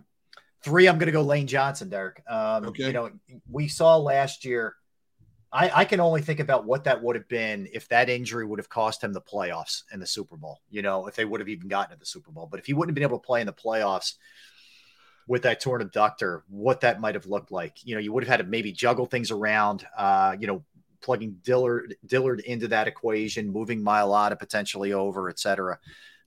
It would have just thrown a lot of things, I think. I think they could have survived it, but the fact that he went through that whole injury and didn't even give up as much as a sack, I'm not sure he gave up a hurry. Maybe it was like one hurry and like no QB hits or no sacks, which is incredible. Yeah, any right tackle who's healthy would take that, let alone a guy, you know, essentially playing on like one leg. He's just become a great football player, and I think he's a couple of, I don't know how much those suspensions early in his career are going to hurt him when it comes to this, but he's a couple more great years away from being a Hall of Famer. I think he's on that track right now. I couldn't agree with you more. My number 3 is Mailata. You know, what a success story Mailata has become in terms of not even knowing how to put on a uniform to putting himself in Pro Bowl conversations. The man steps to the line of scrimmage and he blocks out the sun. You know, he's that big. Mm-hmm. And he's very agile. And he's learning those little techniques. The thing I loved most about him was when he first started to learn to play the game, he spent a lot of time asking the likes of Jason Kelce and Lane Johnson every question he could in terms of, what do I do to get better? What little techniques do I need to learn to get an advantage? Now, to me, sometimes Mailata still gets caught coming out of the snap a little too late, and these quicker edge rushers are getting around him or getting underneath him. Mm-hmm. But for the most part, once he locks you up, you can't go anywhere with him. You can't get around him. You can't get under him. Once he extends his arms and gets in position, Mailata is one of the best in the business. Just think about this. We're talking about him now as one of the best in the business at that left tackle spot. And on the offensive line, who is a right-handed quarterback's best friend? The left tackle. Yep. And there aren't many great left tackles in the National Football League. And Jordan Mailata has already, still in his learning stages as a professional athlete, he has already emerged as one of the best left tackles in the game today. Yeah, you're right. And that's a tribute to him. It's a tribute to Jeff Stoutland. It's a tribute to the Eagles' development. That's one of the things we always talk about. You got to draft and develop. There's 2 D's to that thing. All right, 2, Kelce. Kelce, okay. Yeah, I mean, I just think about not how critical the center position is. So I always thought the center position was underrated. Like, people are like, you don't take a center in the first round. I disagree with that. I've always disagreed with that. You know, he is calling out what he's seeing there along the defensive line in terms of the blocking schemes. It's such a cerebral position in addition to what the physical talent that you have to have. But he combines all of that, and he still has the speed to get out when he's pulling and take guys out downfield. We still see it on big runs, if Jalen's taking off or whatever the case may be.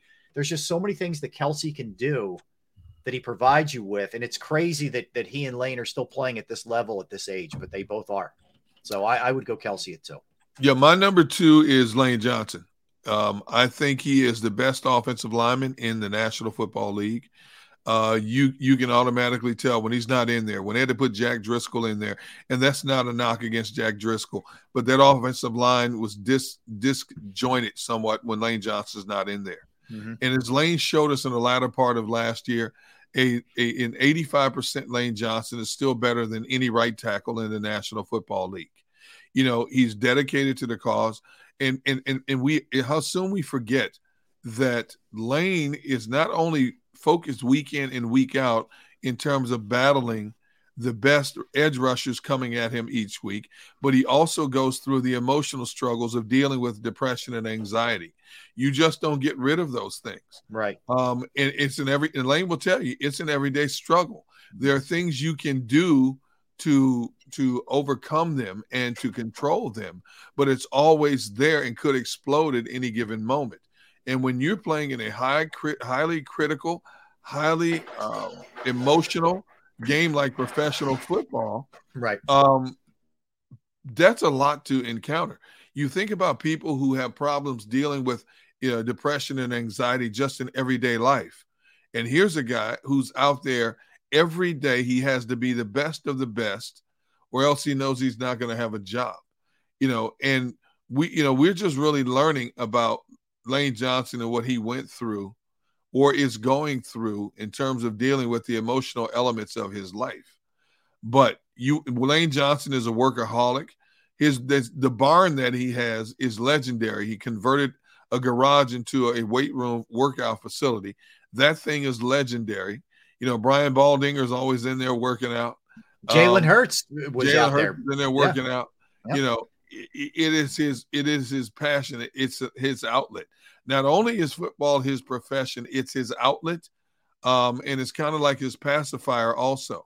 Yeah. And he takes it serious. The fact that he hasn't, all you need to know about this man hasn't given up a sack in over 2 years. Crazy. That's all you need to know about his dedication to his profession.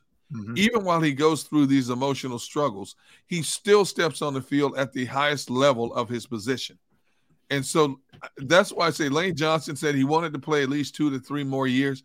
I believe he will play at a high level for the next 2 to 3 years, and he will get in the Hall of Fame. Now, like you said, him missing some games because of the emotional elements and disappearing may hurt him, but you will not keep Lane Johnson out of the Hall of Fame when his time comes. I'm with you, man. I'm tooting his horn every second of the way. That's for sure. Now, we talked about it earlier. So if you're just hopping on, you're saying, well, where's Jalen Hurts? Jalen Hurts is number 1 on both of our lists. It goes without question, without saying. So that's where we're at. So, all right, Gunner, recount yours. Go from 10 to 1. All right. And so my number 10 was Darius Slay. Yep. Number 9, Dallas Goedert. Number 8, Devonta Smith. Number 7 is pass catching mate A.J. Brown. Number 6, James Bradbury. Number 5, Jason Kelsey. Number 4, Hassan Reddick. Number 3 is Jordan Mailata. Number 2, Lane Johnson. And, of course, number 1, Jalen Hurts. Like it. Okay. I'll go, and by my own admission, I whiffed on Goddard, so that should be on my list. But I went Sweat, Cox, Bradbury, Slay, Brown, Mailata, Reddick, Lane, Kelsey, Hurts. That's my order right there. So the one I really struggled with that I didn't put on my list was Avonte Maddox. I think Avonte Maddox, when healthy, is one of the best slot corners in the game. Yeah. And I think when he's out. What's so special about Hero Bread's soft, fluffy, and delicious breads, buns, and tortillas? These ultra-low net-carb baked goods contain 0 sugar, fewer calories, and more protein than the leading brands, and are high in fiber to support gut health. Shop now at Hero.co. Everybody in your crew identifies as either Big Mac Burger, McNuggets, or McCrispy Sandwich. But you're the Filet-O-Fish Sandwich all day. That crispy fish, that savory tartar sauce, that melty cheese, that pillowy bun. Yeah, you get it.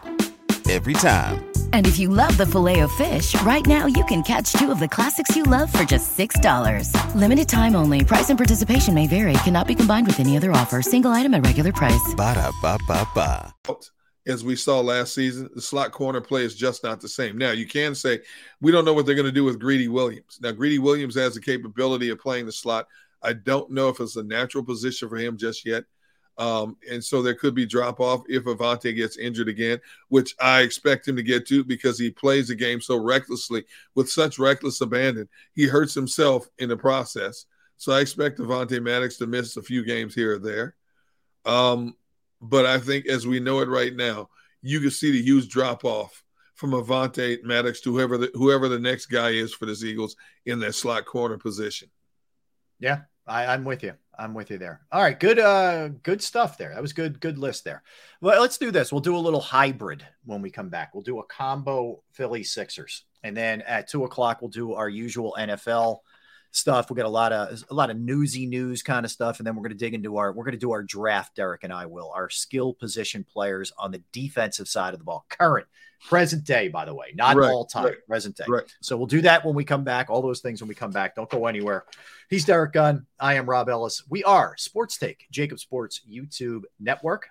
All right, time to tell you about my friends at Pro Action Restoration. Yeah, Pro Action Restoration. Actually, Talked to a friend of mine this weekend who had a problem with some flooding in their basement. Turned them on to Pro Action Restoration, and the rest is history. They were taken care of and then some, and they were thrilled. I got a text back saying how happy they were. But Pro Action Restoration, if you have a home, you have a business, you have a property, and you go through the pain and inconvenience of water, fire, smoke, mold damage, it can be tough. You don't know what to do. You don't know who to turn to. Well, Pro Action Restoration, that's the place that you turn to because they're on call 24 hours, 7 days a week to assist. I'd gone through it myself. I had a problem years ago at my parents' house, and Pro Action Restoration came out on a Saturday. They took care of the issue. They cleaned up everything. The price was right. The crew was unbelievable. They are licensed, bonded, and fully insured. Pro Action Restoration has been serving the tri-state area for more than 2 decades, and they will work in conjunction with your insurance company. Again, it could be water, fire, smoke, mold damage, you name it. They can handle it. Give them a call, 610-623-3760, 610-623-3760, or you can reach out to them online at proactionrestoration.com. That's proactionrestoration.com.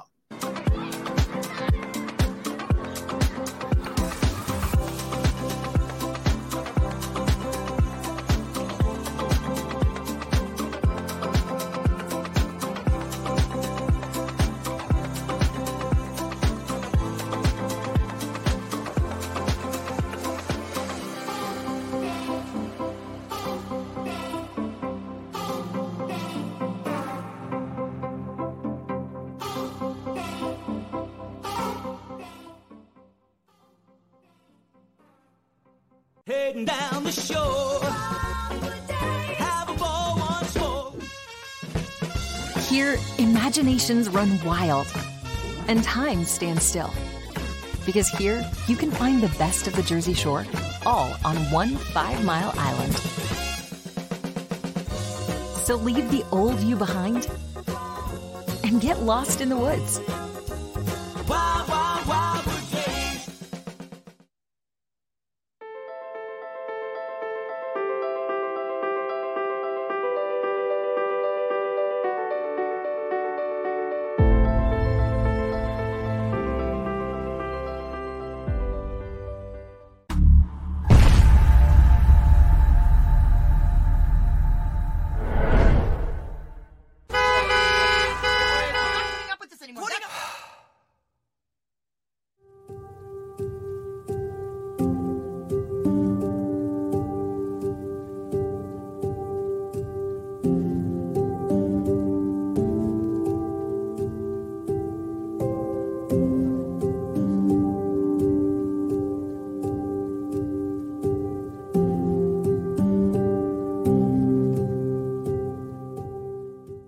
Score and save in southeastern PA and Delaware with Colony Pools this football season, and let the experts close your pool with a custom Merlin safety cover in green for the birds. And if you join our Winter Watch team, we'll give you another 20% off, and Colony Pools will handle it all.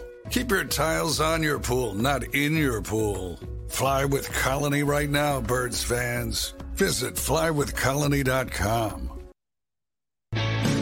Hi everybody, my name's Jason Lombardi. I'm an inspector at DryTech.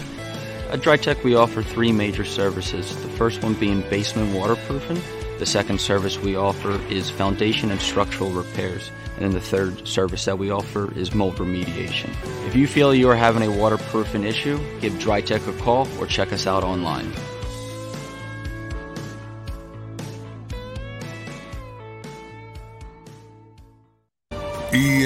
EAGLES, Eagles.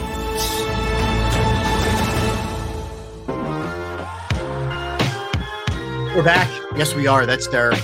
I am Rob. We're hanging out with you on this Monday. All right, Gunner. So we mentioned last night that the Heat get even in the NBA Finals. Series 1-1 right now. Early on, you could tell it was going to be a little bit of a different game. They came out hitting shots. Max Strus was hitting shots. Their role players played a lot better than they played in game 1. And then Denver kind of went on a run and took the lead. You go into the second half, and Miami's hanging around. And all of a sudden they make their move. And, you know, they end up pulling it out. And Vincent played really well. Adebayo played really well. Butler came on in the fourth. He was pretty quiet early, and they just made enough plays. They made enough plays, and really, other than Joker, Denver didn't get a whole. Like Jamal Murray was great in the first half. He was real quiet in the second half. Well, that was Miami's ability to take him out of a game and doing a much better job in terms of defending him and shadowing him. Robinson had a big fourth quarter for Miami as well. He had some key shots in the fourth quarter as well. He was 4 for 5 in the field for them as well. Yeah. And that's why I said anytime I've watched this Miami team throughout this playoffs and they lose a game, I cannot wait to see how Eric Spoelstra counters. Mm-hmm. And the thing is, think about the short amount of time you have in between games. Although I don't like the fact that they're spacing these finals games out like every 2 or 3 days now instead of, every other day. I mean, the NBA is getting their money's worth out of these playoff games. They're going from Sunday and the next game's not until Wednesday. I know. I understand. Travel day is Monday. You couldn't play the game Tuesday. We got to wait till Wednesday for game 3. I agree with you. But I understand why they're doing it. Okay, I get that. But when I look at what Eric Spoelstra does, and I don't think he gets enough accolades in terms of being recognized for his coaching ability. And when you think about how many times he's taken a team deep into the playoffs, and the fact that Pat Riley and that brain trust has made sure that he goes nowhere, they keep him there, says a lot about his caliber of dealing with. Think about this. Here's the biggest kudo. If there was ever a coach that should get Coach of the Year, it should be Eric Spoelstra for dealing with Jimmy Butler. Yep. You think about how Butler was. He didn't last year. Mm-hmm. Butler was not afraid to speak up when he was here in Philadelphia in a short stint. Yep. That didn't last long. Minnesota, he was threatening everybody in Minnesota. Mm-hmm. In Minnesota, he was challenging. He would walk into practice and challenge guys every single day. Yeah. But Jimmy goes to Miami. We don't hear as much about the Jimmy Butler antics. Now, Jimmy still says some very interesting things after games, but Jimmy Butler's always saying, it's not about me and the other guys. Mm-hmm. We are a team, So whatever Jimmy Butler, whatever Spoelstra and Pat Riley got Jimmy Butler to do and say, it has worked. You look at Miami historically. When was the last time they won an NBA title? Forgot. It was the LeBron group with Wade and Bosh. But they've been consistently a playoff. Oh, good. They're always in it. Yeah, they went to the final in the bubble, and they lost in the Eastern Conference Finals last year. Remember, Butler had the shot at the 3 at the buzzer. But so they're there. I mean, they're there. So Spoelstra and those guys have gotten Jimmy to buy in to whatever their culture is down there, whatever they're doing. Mm-hmm. And can you imagine how frustrating it must be in some regards to a Jimmy Butler when you consider this is not a star-studded team. This is a team that, for the most part, would look average on paper, but they don't play average. You know what I mean? Mm-hmm. There's nothing about them that they play average in any way, shape, or form. Mm-hmm. And Jimmy accepts his role. And I'm looking at Jimmy throughout the playoffs, even the Boston series, when they were going up 3-0. Jimmy didn't have to score 35, 40 points a game. He would be in the 20s, and he knew his other teammates would step up at the most opportune times. Yep. And that's the reason why they knocked Boston out in 7 games, because Jimmy didn't have to put this team on his back. In the Milwaukee series, Jimmy had to put that team on his back first round of the playoffs. Jimmy put that team on his back and willed that team to a series win over the Bucks. But as the playoffs unfolded and players better understood their roles, it allowed Jimmy to be who he was, but to not hoist up a lot of unnecessary shots, because he knew at any given moment, anybody he passes the ball to could have the hot hand. That team is deep in terms and unpredictable in terms of you don't know who's going to have the hot hand in any given moment. It could be Lowry. It could be Love. It could be Strus. And that's the way they've gone through these playoffs. It has not been just one person, carrying this team. It has been a multitude of guys. Even when they lost Hero and Oladipo, they still have a bunch of guys that know, give me the ball and I can rise to the occasion. And that's exactly why they're in the finals. No, listen, I'm with you. I'm with you 100%. And you're right. Even like Lowry just makes a lot of little plays for you, which are just critical. They really do. So as you mentioned, they don't play again until Wednesday, which will be back in Miami now for that. But after the game, I mentioned this earlier, Mike Malone didn't hold back. He was hot, man. He sat down hot and he laid it out. So there was no tiptoeing around this thing. Effort, unacceptable, just went off. I found it refreshing. I did. And he didn't sit there and call one guy out individually. He just said, we as a team did not defend. We were not focused on defense. We did not give the effort that needed to be given at this level. And that's what happens. That's how you lose. So good for him. I love his approach to this. And obviously he's been that kind of, we haven't seen Denver much this year, but obviously he's been that kind of coach all season long. I love the polar opposites between Malone and Spoelstra. When they lose a game, Spoelstra's like, we just got to do things better. We didn't play with the same tenacity. He has the same tone in his voice every time, like, okay, we'll get this corrected. There's no foaming at the mouth. There's no rise in the octave range in the voice. Whereas Malone, I love that fiery passion, like an NFL coach almost. Yep. He came out, he ripped everybody. He left no stone unturned, including his star player, Jokic. Mm-hmm. He included everybody. He wanted to make sure everybody got that message. Yeah. And obviously that's worked for Denver because look at the position they're in right now. Mm-hmm. But I love how Spoelstra also takes the cool, calm approach. Yeah, they outworked us. We got to do these little things better. We will make adjustments. And he's lived up to everything that he said he's going to do in the playoffs. You're right. He has, no doubt. All right. I want to go back. I want to go back to Butler for just a moment because I looked this up. Now, Butler, this is his 4th season in Miami. Okay. Yes. Now, think about the frustration Jimmy Butler could endure, knowing that he could be explosive at any given moment. So you go back to his first season. His first season in Miami, they get all the way to the NBA Finals. They lose to the Lakers in 6 games. Mm-hmm. The next season, they lose the first round 4-0 to the Bucks. Right. The last season before this one, they lose to the Celtics in the conference finals 4-3. Yeah, and he had a shot at the buzzer. Yeah, and he had a shot at the buzzer. And then this year, they finally get their revenge on Boston and get back to the conference as finals. An 8 seed. As a number 8 seed. A number 8 seed, by the way, that has now set a record for the most wins for an 8 seed in playoff history, winning 13 games in the playoffs. And like I said, when a player gets that close year in and year out, especially an outspoken player like a Jimmy Butler, you're just waiting. You're just waiting for him to blow up, even when the season is over. You haven't heard that from Jimmy Butler since he's been in Miami. No. And you understand it. Like you look at a player like LeBron. LeBron puts himself in positions to succeed. He leaves Cleveland, goes to Miami to a star-studded roster, gets his rings there. Mm-hmm. Then he puts himself in a position, goes to the Lakers, gets his ring there. Jimmy Butler has stayed the course. He's been verbose in terms of we need to do better. We need to do better. I need to do better. But he has not called people out like he did in Philadelphia or Minnesota. So again, I go back to what I initially said about him.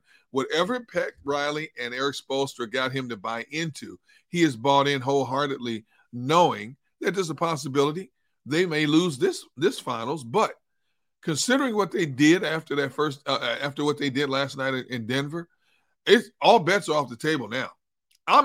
Each game after what I saw last night, I'm more and more intrigued with the storylines unfolding in the next game because it's so unpredictable. I know. I can't wait to see how much of the message was received by the Nuggets, if they're on their P's and Q's defensively. If Miami can do anything to slow Joker down, what are the Miami role players going to show up like they did in Game 2? Yeah, like I'm in. I think it's become a very fascinating series. It really has. Yes. I think Denver's the way more talented team, but we could have said that last series. Boston has more talent on paper, but Miami's got a lot of heart, man. A lot of heart, and they're well coached. So, yeah, it's going to be fun. All right, I don't know if you saw this. 2 things I want to get to. One, Sam Cassell is going to the Celtics to be an assistant with Joe Mazzulla. That's a smart move by the Celtics. You want a veteran coach, a guy who's been around. Yes, Cassell has not been a head coach, but he's been around a long time as a player and an assistant, and he's a guy who commands respect from the players. So that is a smart move. Unfortunately, by Boston, I don't like to see Boston make smart moves, but that's a smart move. He'll be missed. I thought he was a good assistant, and he was great for Tyrese Maxey. He was very good for his development. So he's going there. The money that assistant coaches are getting now, Derrick. So Kevin Young, who was considered by many, he was in the running for the Suns head coaching job. He didn't get it. He was on the bench last year with Monty Williams in Phoenix. He's going to stay in Phoenix and be the top paid assistant in the league. He's making $2 million per year as the assistant coach in Phoenix. Yes, these guys, man, they're getting paid now, the assistants. Well, we've seen it across the league in the National Football League, offensive and defensive coordinators and what they make. Yeah. So I'm not surprised. And it's come to this in the NBA. If you're not the head guy, but you're a guy they value, they're going to pay you to keep you now. Mm-hmm. They don't want to see you become a nemesis somewhere else, especially if you end up in their conference and you know their system and their culture. They don't want that to happen, so they pay you a little bit more now. So kudos to these guys, man. You know, some of these guys really don't want to be head coaches. Let's face it. Yeah. They love giving their input. They love coaching up players individually, collectively, but they don't want that onus on them of having to be the guy, you know. And so what do? You apply your trade, you get as good as you can get. And if you're making a couple million a year being a first assistant or second assistant and you're happy with that, hey, look, man, $2 million is $2 million. Even after you pay an agent and all these different taxes and stuff, hey, you still living a pretty doggone good life. No doubt. You know? There is no doubt about that for sure. And, you know, you were thinking, will he go with Monty Williams to Detroit? Hey, look, man, if Phoenix is offering that kind of money and you could stay in Phoenix rather than go to Detroit, no disrespect to Detroit, you're staying in Phoenix. So I do. It makes me wonder, you know, what direction the Sixers are going to go with their staff. You know, I know that Nick Nurse's number one guy was Adrian Griffin, who got the head coaching gig in Milwaukee. So obviously he's not coming here. But I wonder how many of the folks that he had on his bench, he will be moving to Philadelphia with him. But I'm sure we'll be hearing about that probably this week, I would think, after he's already in place now. I wonder also, how much freedom does he have to bring in his own people compared to making suggestions to the front office and them implementing, especially Daryl Morey, implementing who he would like to see as part of this staff as well. Mm-hmm. You know, if you bring in a Nick Nurse who's had a good measure of success, I think you would give him the leeway to bring in people he's comfortable with. But I'm sure Morey has a few people as well who he feels will be good assistant coaches to help certain players already on this roster get that much better. I mean, obviously, it's got to be a meeting of the minds to a certain degree. But if you're a smart organization, you listen to your new head coach who's had a good measure of success in the National Football League, and you take your suggestions not only to heart, but you do what you can to get them in here to make them as compatible as possible. Yeah. No, right. And that's going to be huge. And you also need to bring in guys, Derrick, who are going to be able to reach Embiid, potentially Harden, you know, who can get that kind of respect. I don't know how many people that they may keep some guys around from the last regime. We'll see, but we don't know right now. Looks like Doc's not going to have a gig, so it's not like he's going to be taking anybody with him. So that's not something you necessarily fear. But I here's the thing. Just thinking about this weekend. Like, I really like the Nick Nurse hire. He was my number one choice, so I'm really happy about that. But I think you could have two diametrically opposed thoughts here. Like, one is I'm really excited. I think Nurse is the best choice that they could have made. I still can't get optimistic yet about this team. I can't, because I don't know if Harden's going to be back. I don't know what that contract's going to look like if he is back. Can I trust Embiid? He's shown me that I shouldn't trust him. You know, is Tobias Harris going to be traded? What are they going to do differently? You can't run this thing back. It's hard. Usually if they land the guy that you want, you're excited in terms of a coach. And part of me is, but the other part of me is like, don't fall for the banana in the tailpipe, man. It's going to look a little different, but it's not going to look different enough, or at least right now it's not. That could change. Like, that's subject to change if I see that they're doing the right things. If Daryl Morey shows to me that he's that guy, you know what I mean? That he's that guy of finding diamonds in the rough, finding some great lower market deals because they don't have a ton of salary cap space, et cetera. It's hard for me right now. To be honest with you, I don't know if I can get excited about this Sixers team until after Christmas, to be honest. I need to see a full dose of what it looks like. And I don't blame you at this stage because the roster is so vague. Can Nick get through to Joel? I need to see a good sample of it. And I think from late October through Christmas is a good sample size of what exactly we're expecting. Who knows? This team could come out like gangbusters and win 80% of their games between the opener of the season and Christmas. You don't know. Or it could be an average team. We still don't know. But I have to give it some time to take root, and I think number one, most importantly, is you have to watch the body language between Nurse and Embiid. Right. Will Nurse get in his grill, and will Embiid jaw back at him, or will he take it and go out and play a better brand of basketball, Nick Nurse's style of basketball? That's going to be imperative to watch closely. But I don't blame you one bit for not getting excited about it, because there's so many uncertainties right now in which direction this team is going and what the roster complexion is going to look like at this point in time. And, whereas, you and a lot of Philly fans may jump on this bandwagon right away if they come out of the gate playing well, I can't. I'm more deliberate in terms of I need to see a good dose of this thing before I form a definitive opinion on it. Yeah. And I'm just sort of, I'm willing to say that, hey, in 2 months or 3 months, my opinion of this could be different depending on what they do. In fairness to them, they're still right now at the mercy of what James Harden decides he's going to do. They're still at the mercy of, well, not the, they're, I think they're going to actively try to trade Tobias Harris. So that could change the way that they look too. So there's a lot of things that could happen between now and then. But the other tough thing is, Derrick, you watch these finals and you see Jimmy Butler, a guy who should be here doing what he's doing.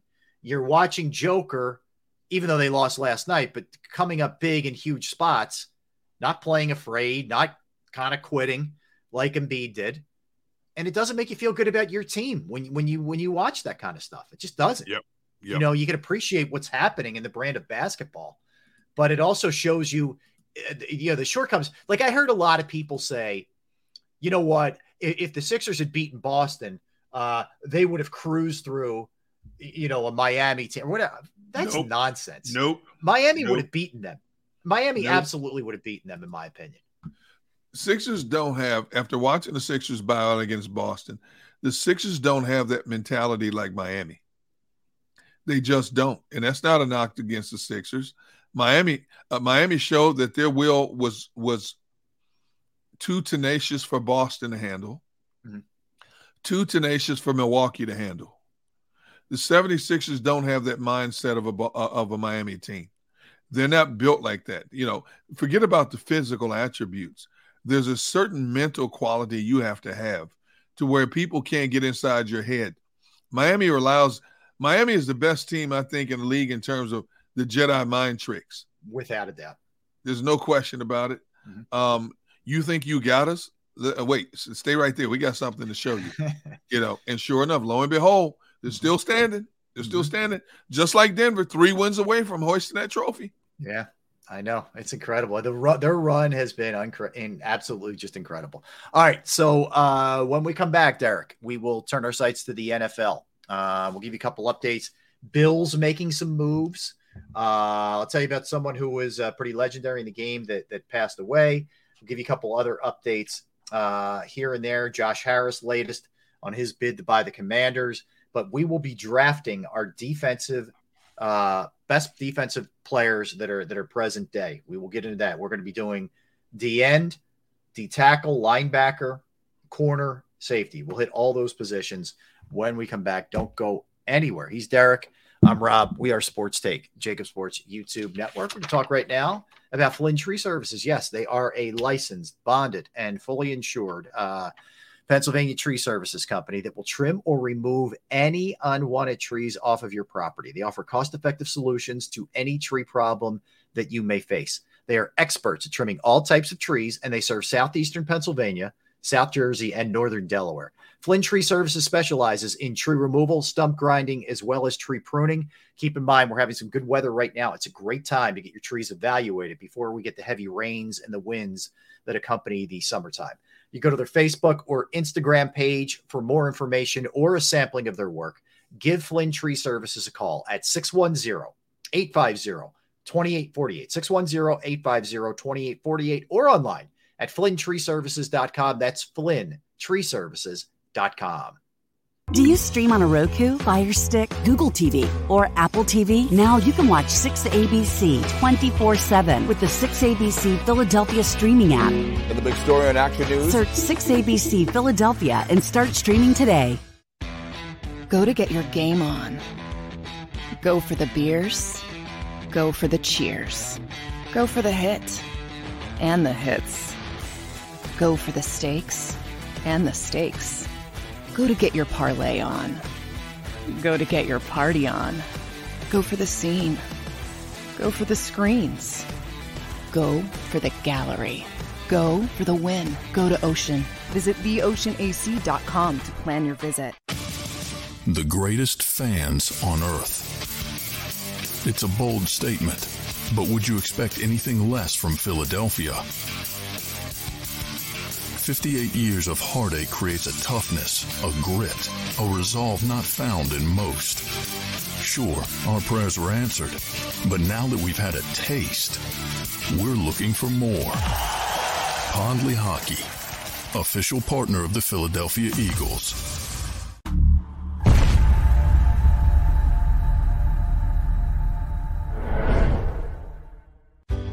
Go passionately. Go fearlessly. Go confidently. Go Birds! Go confidently towards your goals with First Trust, Philly's hometown bank for nearly 90 years, and the official bank of the Philadelphia Eagles. We're focused on getting you over the goal line. So go with conviction. Go with trust. Go Birds! And go forward with us by your side. First Trust Bank, the official bank of Philadelphia Dreams. Oh, and go Birds. All right, did you know I was the mommy slam dunk champion? Really? Yes, really don't sound so surprised. Let's see it. Oh, you're ready. All right, here we go. Let's hear the crowd. So go to right, go to left, fake 'em out. Mama, go up, up, up. She did it.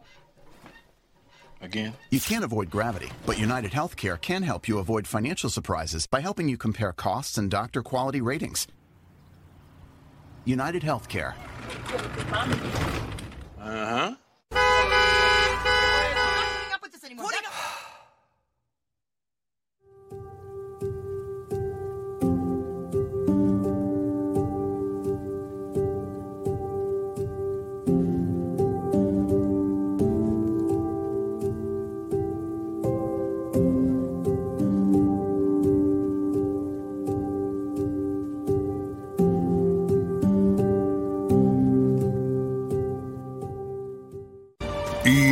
EAGLES, Eagles.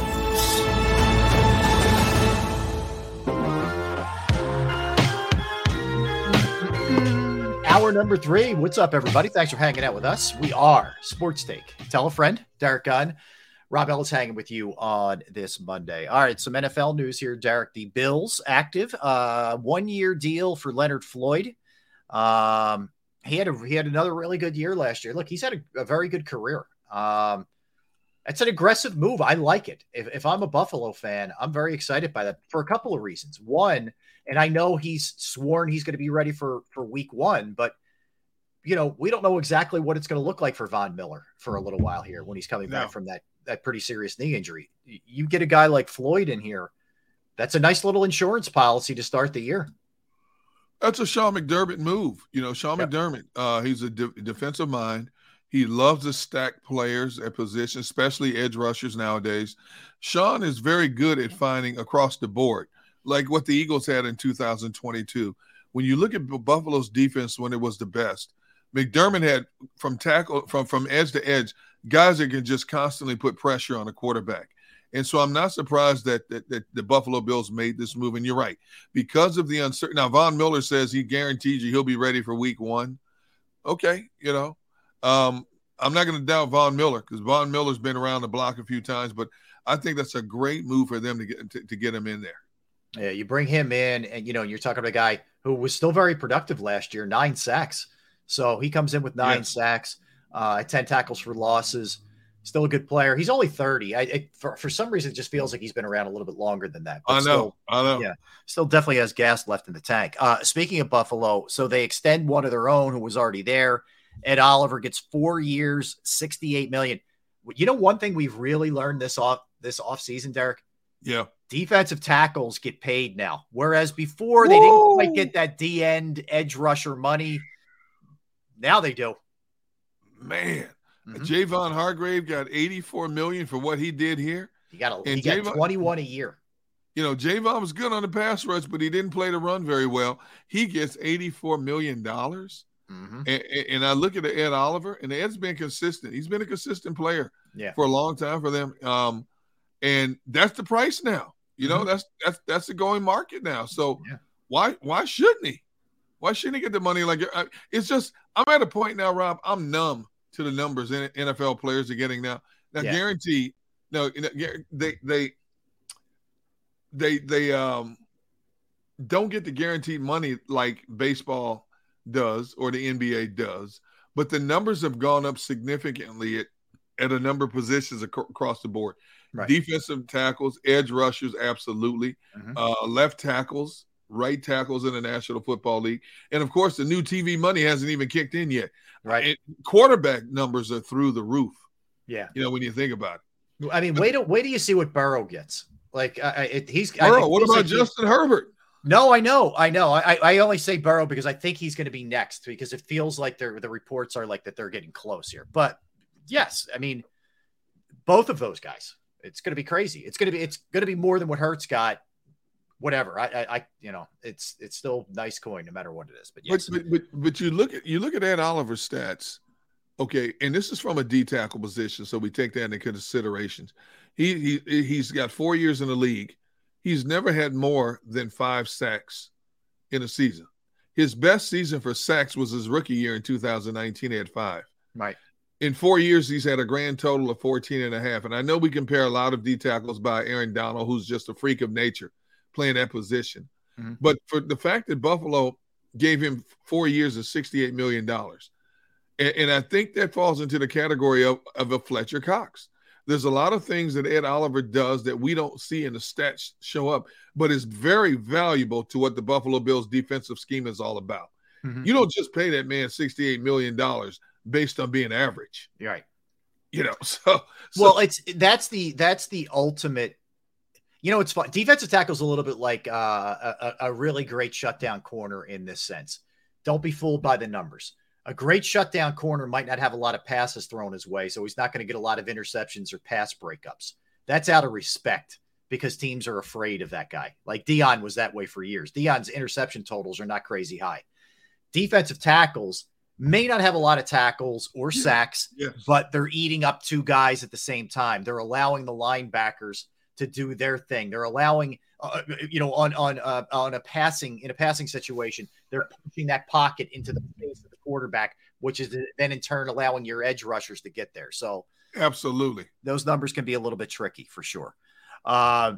This is a sad one. A couple sad ones here. Norma Hunt passed away. She was the widow of Lamar Hunt. She was 85 years old. Lamar Hunt, one of the original owners in the NFL. Had been around the team for a long time. She had Gunner. How about this factoid? She had attended all 57 Super Bowls, including this past year. Yep, that's a pretty cool stat right there, dude. That's not bad. And when you think she was 85 years old, still getting around like that, dude, that's awesome. Yeah. She was a pioneer. The Hunt family is a pioneer in the NFL. Mm-hmm. You know, very instrumental in bringing the two leagues together back in the day. When you think about it, she was a matriarch of the NFL. Yep. And you hate to see it go, unfortunately. But man, the legacy she leaves behind. Whew, yeah. You can't. You can't. That's immeasurable in a lot of ways. The legacy her and her family have left behind in the NFL. No doubt. All right, so this is very cool. I love what Damar Hamlin has been doing ever since, you know, he went through that very traumatic incident that happened to him on the field in Cincinnati. But so this is very cool. So this week he's doing the city of Buffalo, but he's also going to be doing Pittsburgh and Cincinnati where this occurred. So those three cities are where it's going to start, but then they're going to branch out all over the place. So they're distributing AEDs, that is automated exterior defibrillators, to youth leagues in the area of Buffalo this week. And they're teaching them, the folks at these youth organizations, CPR. Wow. So that if anything like this ever happens to one of the kids or somebody who's, you know, a fan in the stands or whatever, if any of this kind of thing ever happens, that people there on the grounds will be trained and ready to go. And like I said, Hamlin's going to be doing Buffalo, Cincinnati, and Pittsburgh, which is where he's from originally, just to kind of start this, but they're hoping to go all over the country with this. This is awesome. Very cool.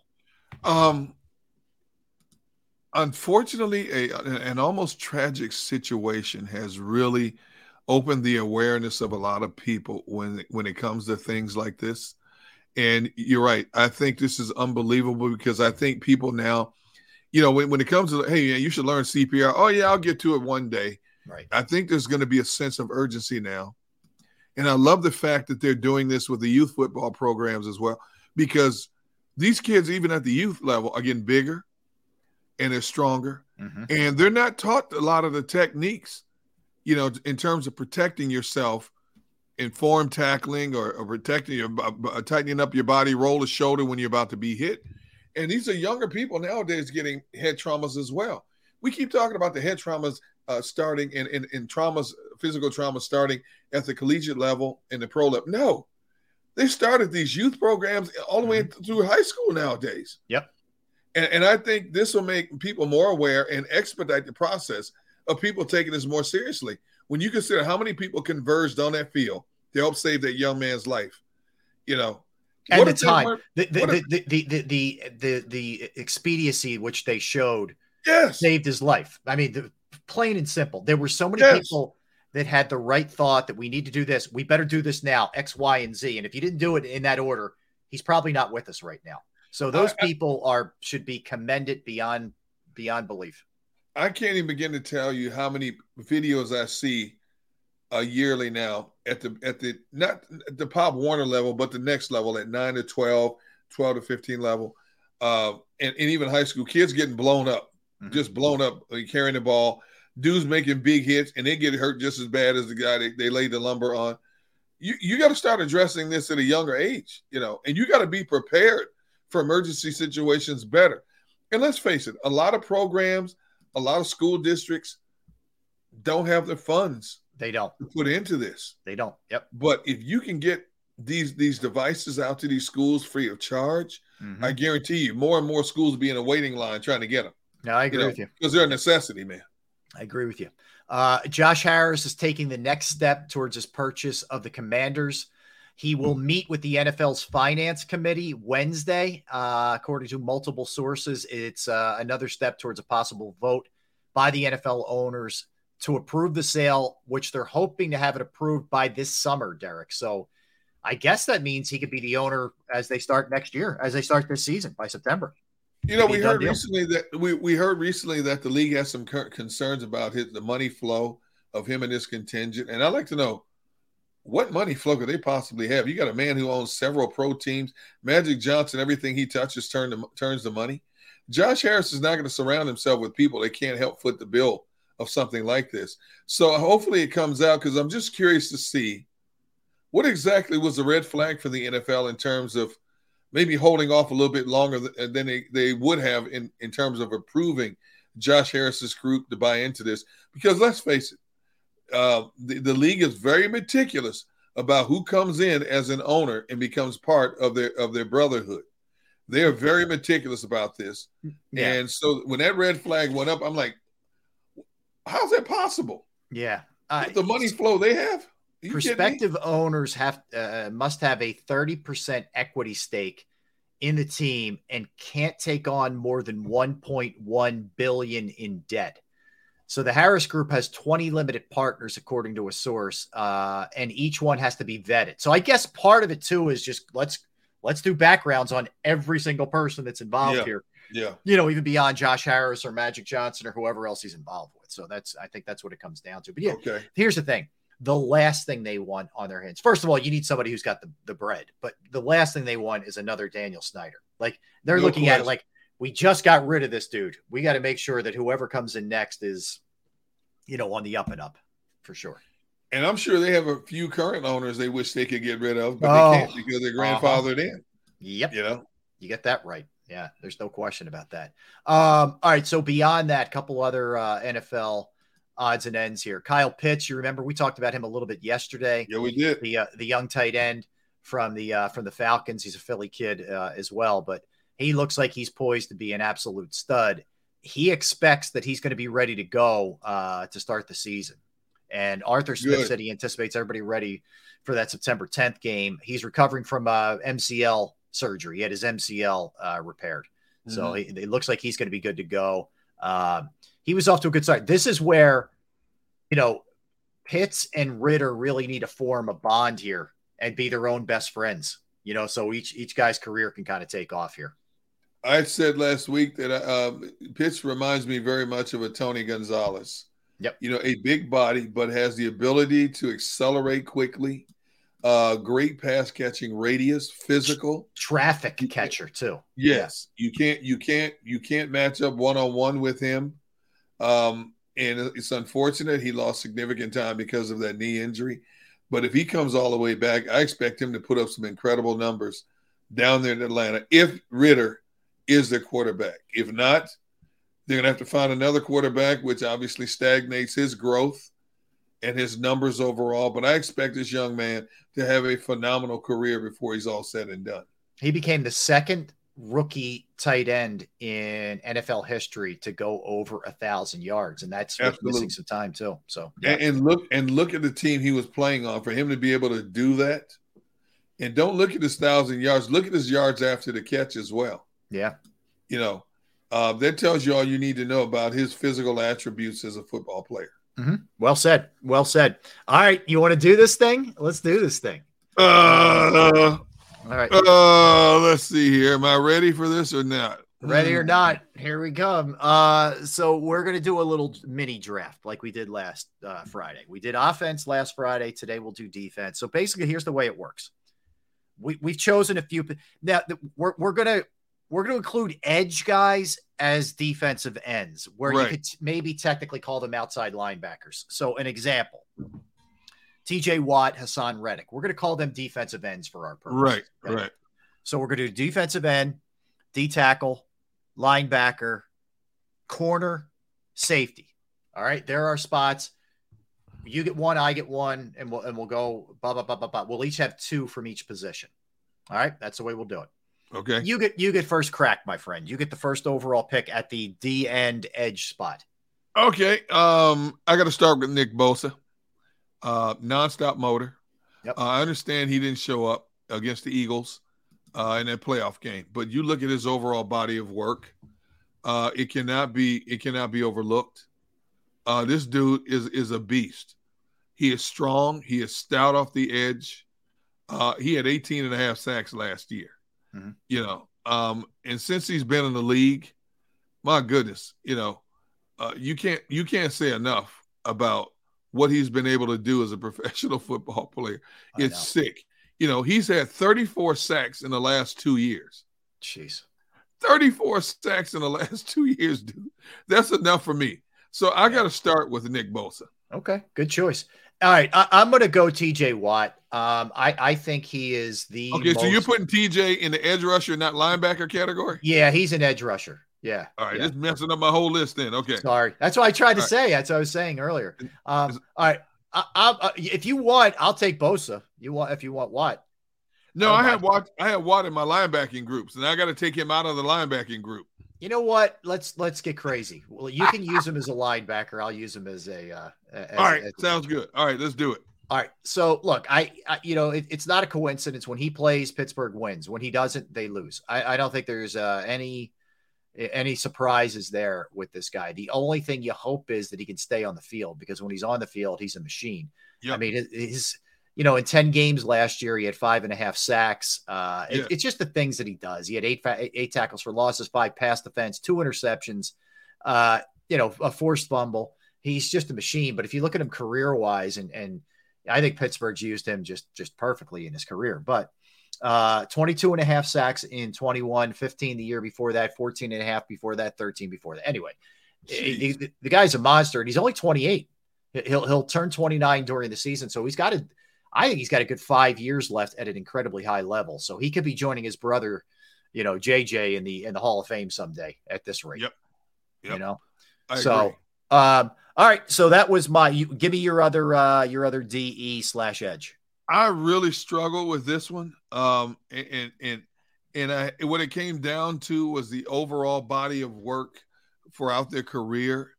And I had to go with Myles Garrett of Cleveland. It wasn't by much. And I'm sure you're going to pick the guy that I didn't pick, but Myles Garrett had 16 sacks last year. That was his second year in a row. He had 16 quarterback sacks, second year in a row. Mm-hmm. Every year he's been in the league, he's been in the league 6 years. Every year except his rookie year, he has had double-digit sacks. Jeez, that is consistency, man. His first year in the league, he had 7. After that, he had 13.5, 10, 12, 16, 16. He has a career total of 74.5 QB sacks. And I can't overlook that. And there's a lot of good edge rushers out there right now. And unfortunately for Myles, he's been stuck in like the purgatory of the NFL in Cleveland. That's part of the problem. Yep. That's big part of the problem. But in terms of his overall body of work, my goodness, the dude had 10 sacks. In 2019, he only played 10 games. He still had 10 sacks. Mm-hmm. I mean, that tells you all you need to know about a Myles Garrett. So it was a close choice, but I had to go with Myles Garrett as my number 2. Well, that's where I would have gone there. So that's great choice. I would have gone there. So again, I'm going to cheat a little bit. This is an edge guy, but I'm taking Hassan Reddick. That's what I thought. See, I wanted to take Reddick. Yeah. I just had to pick Garrett because of that fact. Yeah. Look, Garrett's the model of consistency. When it came to Hassan Reddick, I was worried that the Eagles weren't going to use him right. And it took a minute, and then they did, and they got it. The rest is history. Second in the league in sacks.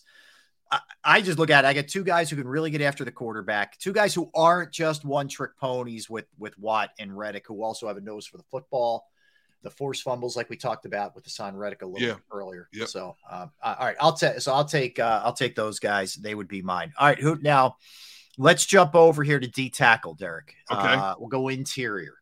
You get first crack. Who are you going? Aaron Donald. Yeah, I have to. Even though he had an off year last year, Aaron Donald has been the model of consistency throughout his career. I know he had the injuries last year. Everybody measures themselves against an Aaron Donald. For a guy to play a defensive tackle position, which is physically exhausting, and yet for him to be as dominant as he has been in his career, there's no question about it. If I have to start a football team with the D tackle positions, Aaron Donald 100 times out of 100, I'm going with him. Yeah. I've watched this man too many times. He is not the biggest D tackle out there, but there is none stronger than him in terms of hitting a gap and finding openings in a gap.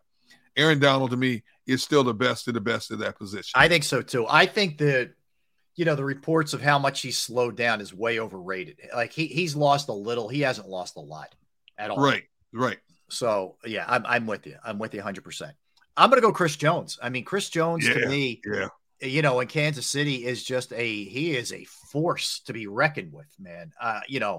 And he's in the mold of like the Warren Sapps of the world, Donald too, but that will get sacks in addition to everything else that he does. He'll stop the run. He'll get sacks. He helps your ends so much. I think the guy's unbelievable. He is just an unbelievable football player and has been since he got there. So I'll go Chris Jones as one of my DTs. Okay. All right. My next, we're picking two apiece? Yeah, you get one more. Yeah, we each get one more. My next one I got to take is Deron Payne of Washington. Oh. For a body 6'3", 320 pounds, that dude is so agile, and he collapses the pocket so easily. Ask the Eagles about how he collapses the middle of the pocket. Mm-hmm. He's another guy that just, for a guy that size, to be able to be as athletic and have the agility that he has is unbelievable. He hasn't missed a game the last 2 seasons at probably one of the most physically demanding positions on the football field. He has 16 sacks over the last 2 seasons. He had 11 and a half last year's best year as a pro. I love everything about his game. And, of course, he got that big contract now to motivate him. Mm-hmm. So I had to pick Deron Payne as my number 2. Good choice. He's a great player. You absolutely can't go wrong there. I'm going to go with Quentin Williams out of the Jets. Yes. I think this will be like his national recognition breakout kind of year because the Jets are going to be good. Yep. I think people will start really recognizing just what a stud this dude is. He's a man among children sometimes in there in his ability to just take guys on, strength, bend. There's nothing that guy can't do. He's about to get paid too. They're about to extend him, but he's a monster. Quentin Williams. He doesn't get the notoriety because he played on such a bad team for so long. Yeah. But you're right.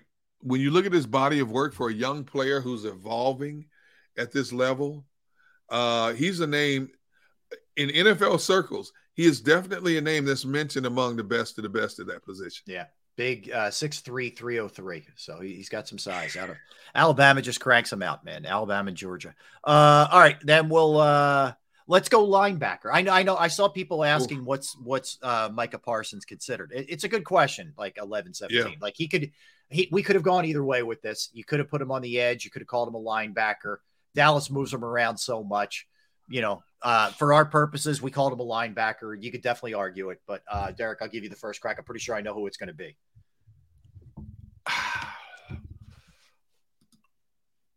I've got 5 guys on the list, and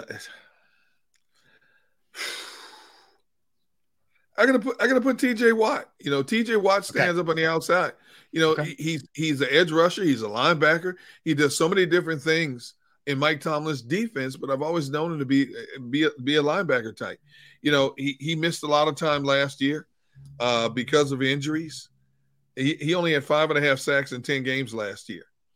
But when it comes to being a thorn in quarterback sides, there's nobody better than TJ Watt. I mean, just think about it. A couple of years ago, the dude had 22.5 sacks. He came close to breaking a record. Mm-hmm. And he would easily had double-digit sacks last year had he not gotten hurt.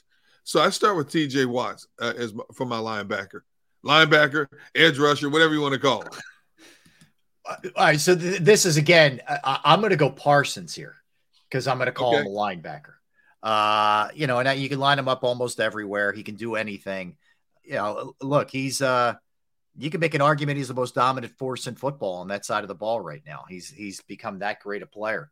But his ability to get after the quarterback, to chase down running backs, he's fascinating. He's also it's weird, man. Like he'll praise like Lane Johnson when the Eagles are playing somebody else on social media. It's like a weird. Yeah.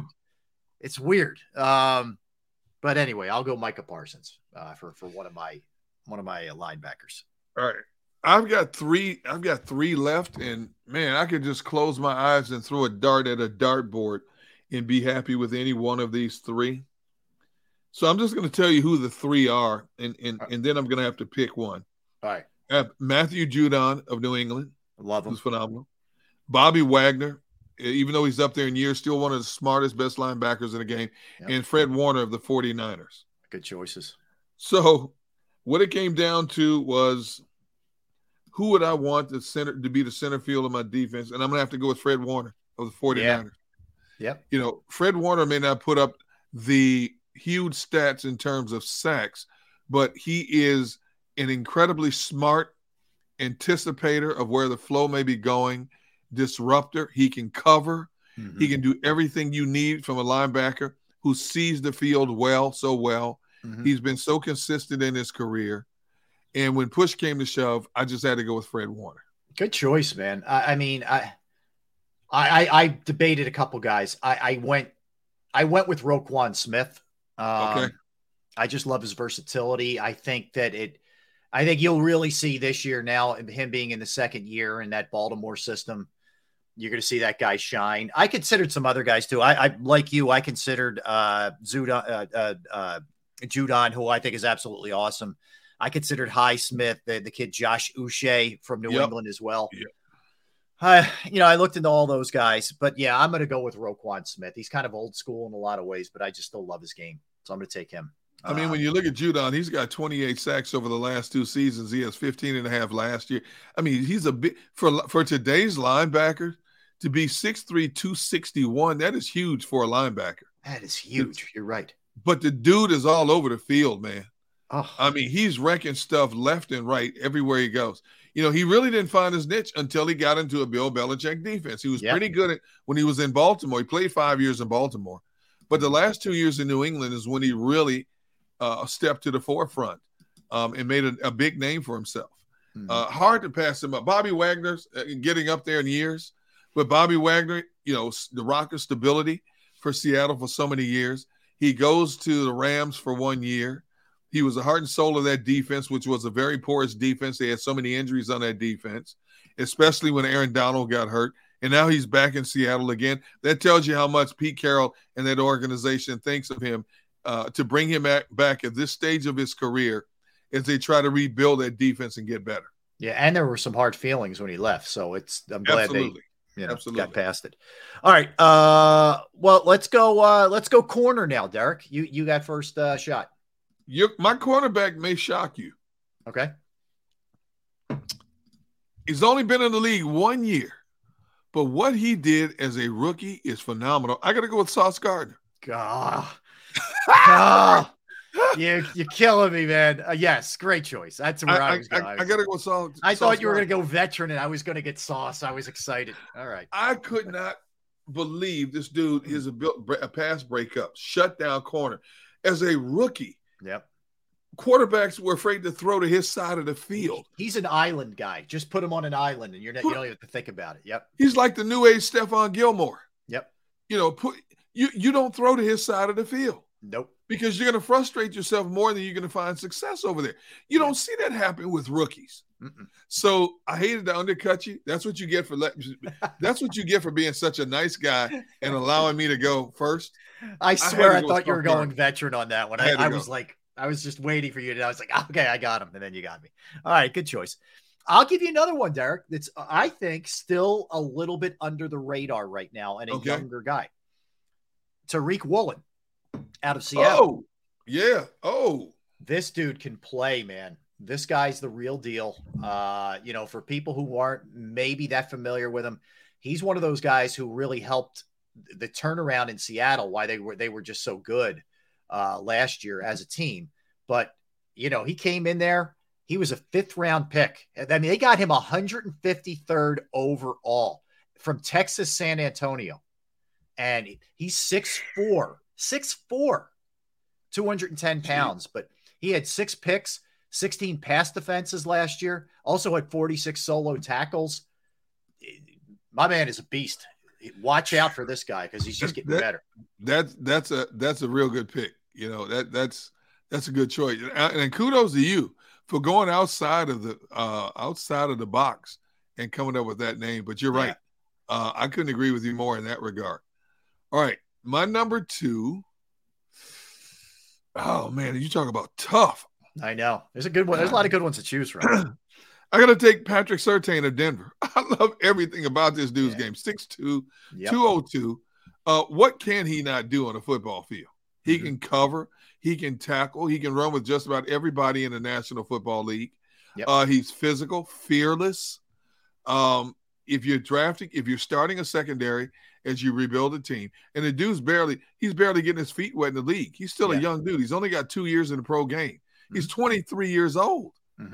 Okay. And he's just going to get better. And now that you got Sean Payton and that coaching staff there, I can't wait to see him emerge even more so this year. But I love Patrick Surtain, man. I love a lot of these guys I have on my list, but I had to put him as my second. Good choice. I'm on a youth movement, man. I know we are going with a lot of younger cats. That's for sure. I sort of thought you might go this direction, but then I don't know because we haven't talked about him a lot. Jair Alexander. I wanted to, but I don't want to be a homer. I didn't want to be a homer. Okay. So I sort of debated. I went back and forth, frankly, between him and the other one I looked at closely is Jalen Ramsey. And, I'm wondering what that's going to look like now for him in Miami. I think he's going to have a really big year for them. So I sort of went back and forth a little bit, but I'm going to go Alexander on this one. There's not much not to like about this guy's game. And he's, really come in. He's another high volume interception guy. Derrick, they took him in, what was he, 18th overall a few years back. He's been really good for them ever since. So, I feel good about him. Green Bay's not afraid to put him on the best receivers, and he's a big time trash talker, but he can run. He can run with anybody in the league.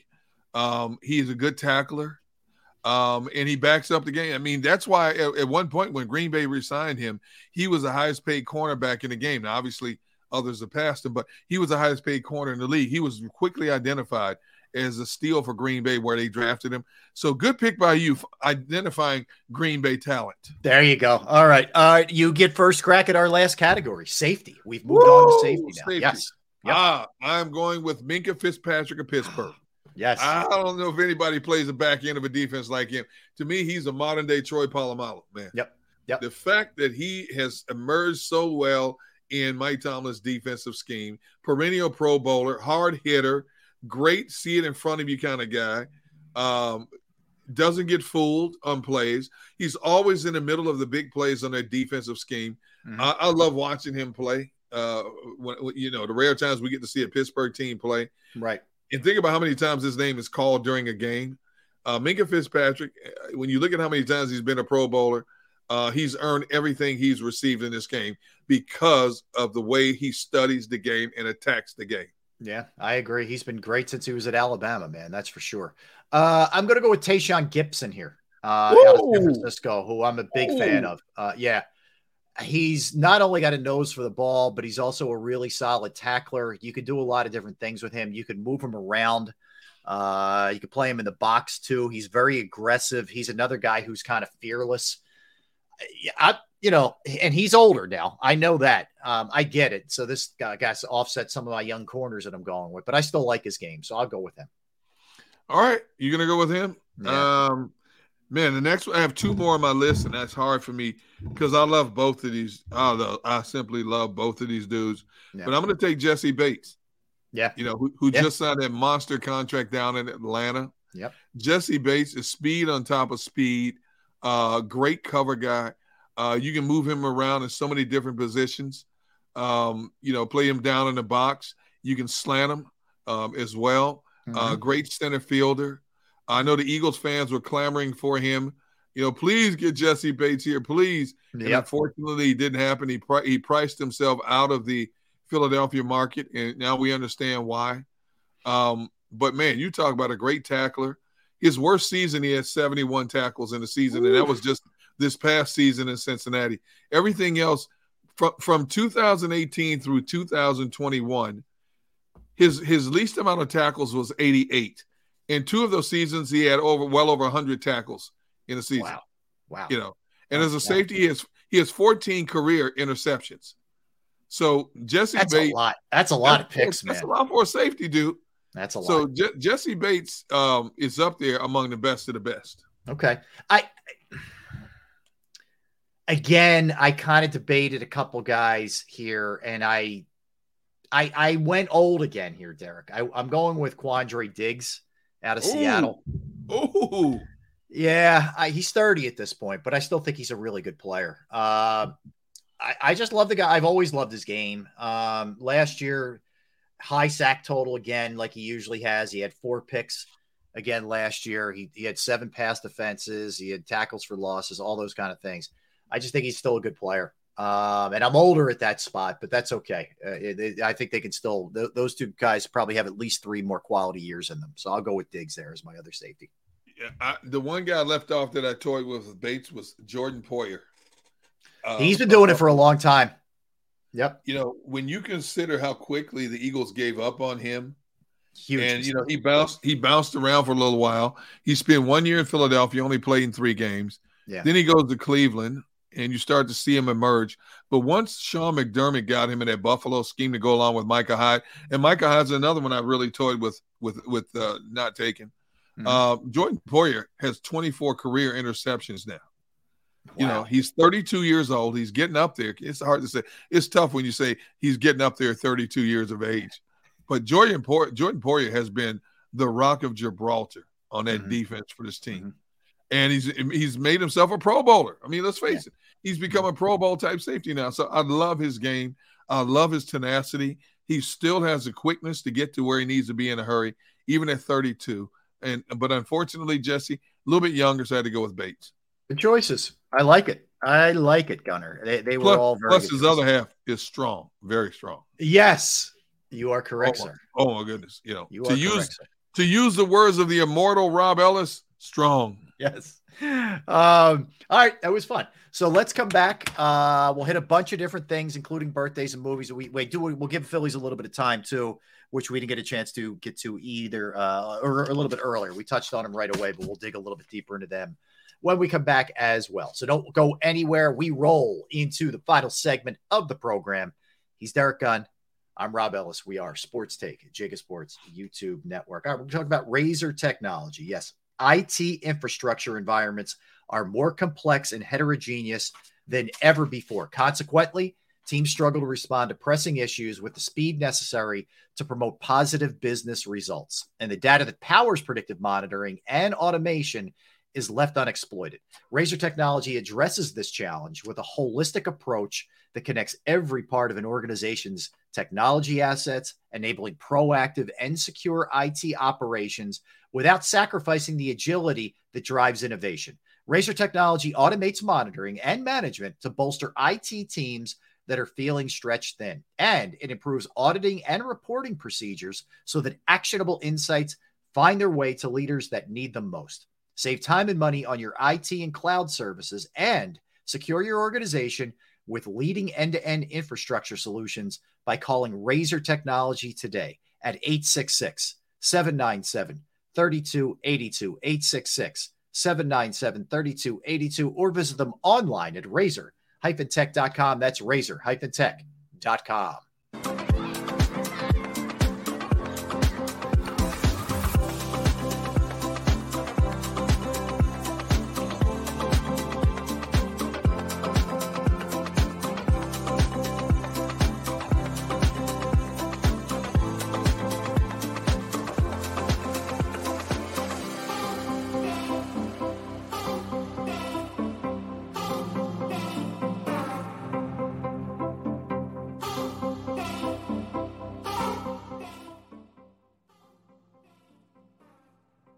Heading down the shore, have a ball once more. Here, imaginations run wild and time stands still. Because here, you can find the best of the Jersey Shore, all on one 5-mile island. So leave the old you behind and get lost in the woods. Wild, wild, wild wood days.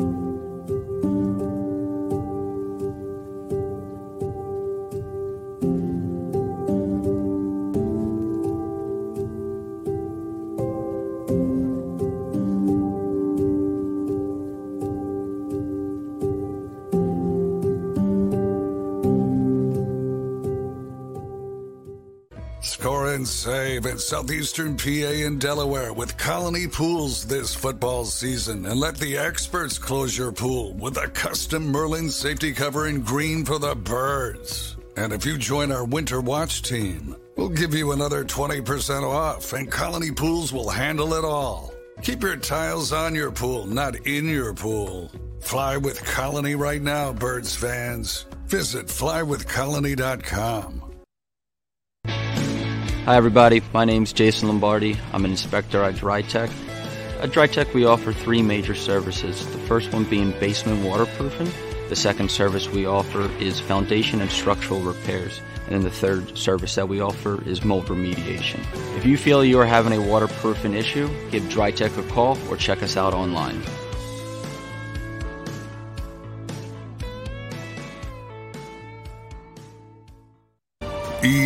EAGLES, Eagles.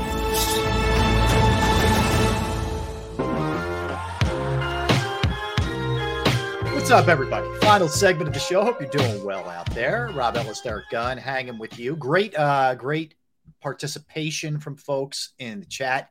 As usual, we appreciate you, and thanks for hanging and listening and streaming us as you do each and every day. All right, Gunner. So, mention the Phillies, and I know some people sort of looked at it and said, okay, big deal. You beat the Nationals over the weekend. I look, and I hear that. I get it. But you got to start somewhere is the way I look at it. And they took 2 out of 3. The bats awokened, if you will. And now they're 5 games under 500. They're 27-32, and they'll be taking on a Detroit team that comes in here that not many anticipated them doing much this season. They're 26-31. And the guy that's pitching tonight, not coincidentally, his last name's Wentz. You have a Wentz back in town, Derrick, but he's got a high ERA. The Phillies should be able to take advantage of that. It should. We said this before. This should be a series they win, and it better be a series they win, considering the Dodgers are on deck. No question about it. And we've been talking so negatively about these Phillies for so long. It was nice to see them bounce back, especially after that frustrating series opener on Friday. When they fell behind by a big margin, they chipped their way back, and you're thinking, okay, they have the momentum now. They're going to – next inning, they're going to put this thing away. They give the lead right back in the 8th run and can't push a run across in the last 2 innings to lose that opener. But when you look at the way they hit the ball Saturday and Sunday and the pitching they got, it's showing promise of what we expected all season long. But then again, I can't get too optimistic right now because it's been that proverbial roller coaster ride with this team all season up to this point. You know, you said last Friday when you talked about going into the Washington and Detroit series, it was mandatory that they win 4 out of 6 of those games between the two. Well, they're halfway there. Mm-hmm. And so even coming out of Detroit, if they win that series, I'm going to say looks good, but I'm still not there yet because now you got the Dodgers coming up. After what the Dodgers did to you on the West Coast a few weeks ago, I mean, they just pounded you into submission. Mm-hmm. You got to get some kind of retaliation against this Dodgers team this weekend. Yeah. So I'm not going to allow a quick measure of success against the likes of Washington and Detroit to totally blind my opinion of this team with the Dodgers looming on the horizon. Yeah, look, I agree with you. I agree with you as a whole. I completely am with you. What I did like to see, as I mentioned, was Ranger Suarez pitch the way he pitched. Now, tonight is Aaron Nola. And Aaron Nola has been, Derrick, all over the place this year. And you have no idea from start to start what you're getting from this guy. And, you know, you're talking about someone who was considered by many an ace, who was considered by many a 1, who's going into the last year of a contract. Right. And his what he's given them is just not acceptable. I mean, the last time he pitched was Wednesday last week. 6 innings, 4 runs, you know, again, gives up a home run. The start before that, Atlanta, 6 innings, 8 hits, 5 runs, 3 home runs. Yep. You know, it's like, come on, man. And he's one of the chief culprits of just not going deep enough. 6 innings is okay in this day and age, but it's not good enough. This needs to be a shutdown game from him. Like, we need to see dominant Aaron Nola tonight against the Detroit team that's not a great hitting team. It's not a great hitting team, but because of Aaron Nola's proverbial roller coaster ride, Rob, I'm going into this thing with open eyes tonight. And even though they're playing him here, I agree with you. It should be a dominant performance by Aaron. It might be, but I'm not leaning that way. I'm staying even keel watching Aaron Nola and Zach Wheeler pitch for quite some time. If Aaron Nola bombs this game tonight against Detroit, I don't care after this game. If he goes on a 10-game winning streak, I'm done with Aaron Nola. Plain and simple. I hear I'm you. done. And I think a lot of people, I'll tell you, Derek, the frustration is growing with him for sure. And then Wheeler goes Wednesday. So you're really all three guys in this series have a lot to prove. You have Nola tonight. You have Wheeler tomorrow. Yep. Or excuse me, Walker tomorrow, who's been, you remember the last time he talked about how it was a day game and that threw him off? Oh, yeah. So, Come on, man. He pitches tomorrow, and then it's Wheeler on Wednesday. All right. So see, you were talking about the Dodgers series is coming up this weekend. Yeah. But see, they get the Dodgers for 3 at home. Then they have to go to Arizona for 4. Right. And, oh, by the way, didn't they play Arizona earlier this year? Or am I mistaken? They did at Arizona. Yeah. They go back there again. It's so weird. They're going back to Arizona again? They lost 1, 2, 3. They lost 2 out of 3 to Arizona there. Yeah, they lost here. Yeah, they lost here May 22nd. Okay, let me see. I'm looking at – I just saw it. What the heck happened here? Okay, May 22nd. Yeah, they had Arizona here. Arizona took the first 2, and the Phillies found a way to salvage the series ending game in 10 innings, 6-5. Yeah. So they struggled all 3 against Arizona. So you get the Dodgers for 3 here, who pounded the stuffings out of you in 3 straight games. I mean, the Dodgers scored 13, and 10 runs against your pitching staff. Oh, yeah, beat them. Play first, second, and third. Mm-hmm. So you get the Dodgers. You have a chance to get your revenge against the Dodgers this weekend at home in front of the hometown fan, in front of a great crowd, usually capacity crowd. Then you have to go to Arizona for 4 games, not 3, but 4. You get Oakland on the road to close out that quick 7-game trip. Oakland's the worst team in baseball. Yep. And then you come back home for 6 straight games against Atlanta and the Mets. I know. What are we looking at with this team? I don't know. Your guess is as good as mine, man. I don't know. Truthfully, I don't know.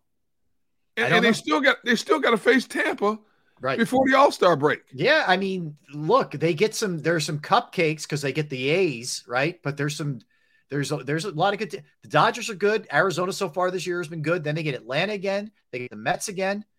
You get Tampa in a little bit. Miami, who's never easy. That takes you up till July 9th. So they got their work cut out for it. So why you don't want to dig this kind of hole, but they got to get hot. Doesn't matter who it's against. And see, and they also have the Cubs. And I'm trying to figure out where are the Cubs right now. So the Cubs are 6 games below.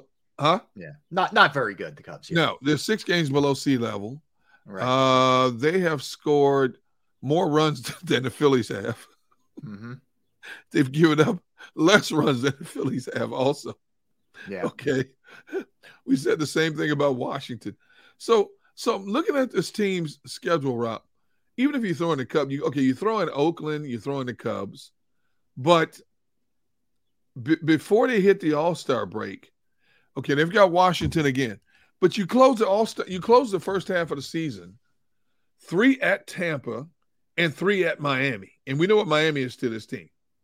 So you close out the last 6 games before the All-Star break on the road down in Florida against the best team in baseball and a team that's above you in the standings. Yeah. It's like, jeez. I know. Listen, I hear you. All right, let's do some birthdays. You want to do some birthdays? Wait. G.I. Zoe says, D. Gunn, over under, Dodgers averaging 10 runs a game against the Phillies. I'm going to take the under. But I think the Dodgers are going to be a problem for this team regardless. Right. The Dodgers pitching staff is as good as the Phillies. Yes. And the Dodgers hit the ball better than the Phillies. Correct. So I'm going to take the under. I think the games will be more competitive because it's in Philly, but not by much. I'm taking the under, not by much. Okay. All right, let's do birthdays here. We'll start with Mark Wahlberg. He is 52 today. Actor, producer, the guy's become a titan in the business. Wakes up at 4:00 in the morning to do his workouts, Derrick, just like you do. So he is 52 today. Do you know his history? You know he was a drug dealer early in his years. Yeah, he did time. Prison. Yeah, for attempted murder or something like that. Yeah, he got into a tussle. I don't know all the particulars, but he got into a thing where like the guy he fought, I think, was blinded in one eye or something. Like it was bad. He was into a lot of stuff, man. His brother really saved him and threw him a bone and got him a career going. And to his credit, he's taken it and run. I mean, he's done an unbelievable job. But yeah, you're right. You know, that song "Good Vibration" is still it was on the top of the charts for a long time, and I still can't connect it to that he was once this music artist and now he's a big time actor. You know. But Marky Mark and what was it? Marky Mark and the Funky Bunch. Yes. Yeah. He had one big hit and he parlayed that into a pretty success, considering where he was in his life. I mean, in jail. Yeah. And to rise to where he is now. Whew. I know. Man. Amazing. You remember Sonia Sotomayor? She was the first Latino, just the third woman, first of color, the first Hispanic, first Latina to serve on the Supreme Court. Yep. So pretty impressive for her. So she is 59 today. Kenny G is 67 today. One of my favorites, brother. Oh yeah, he's unbelievable. Still crushing it to this day. Nick Kroll, the actor comedian, is 45 today. Yep. Robert Kraft, how about that? Robert Kraft is 82 today. Jeff Garland, the comedian and actor, he's in Curb, he's in a lot of other stuff. He is 61.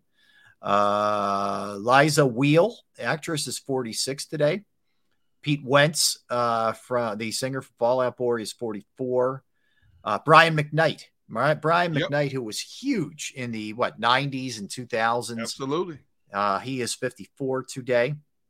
Ron Livingston, the actor, Office Space, among other movies. He is 56 today. Former NHL enforcer Bob Probert was born on this day, 1965. Died very young. Had a tough life, addiction, and a lot of other stuff that played into it. So he was born on this day, 1965. Susie Orman, the businesswoman, is 62 today. Mike Zimmer, former Vikings coach, is 67 today. Yep. Torrey Holt, phenomenal receiver, 47 today. Art Donovan, the old Colt who used to come on David Letterman and have fun with him. He was born on this day. Big time in commercials. Oh yeah, he was a character of the game. He was born on this day, 1924. So that's all I have. Who else do you have for birthdays? Pancho Villa, historically, was great in terms of very instrumental in the Mexican Revolution. Was born on this day in 1878. Mm-hmm. We have William Boyd, a great actor, who was born on this day in 1895. Zadrunas Ilgauskas, former NBA player, former Cavalier. His birthday is today. Bill Hayes. Bill Hayes, you may not know the dude. He's 98 years old. Do you remember an old TV series from the 60s, Davy Crockett?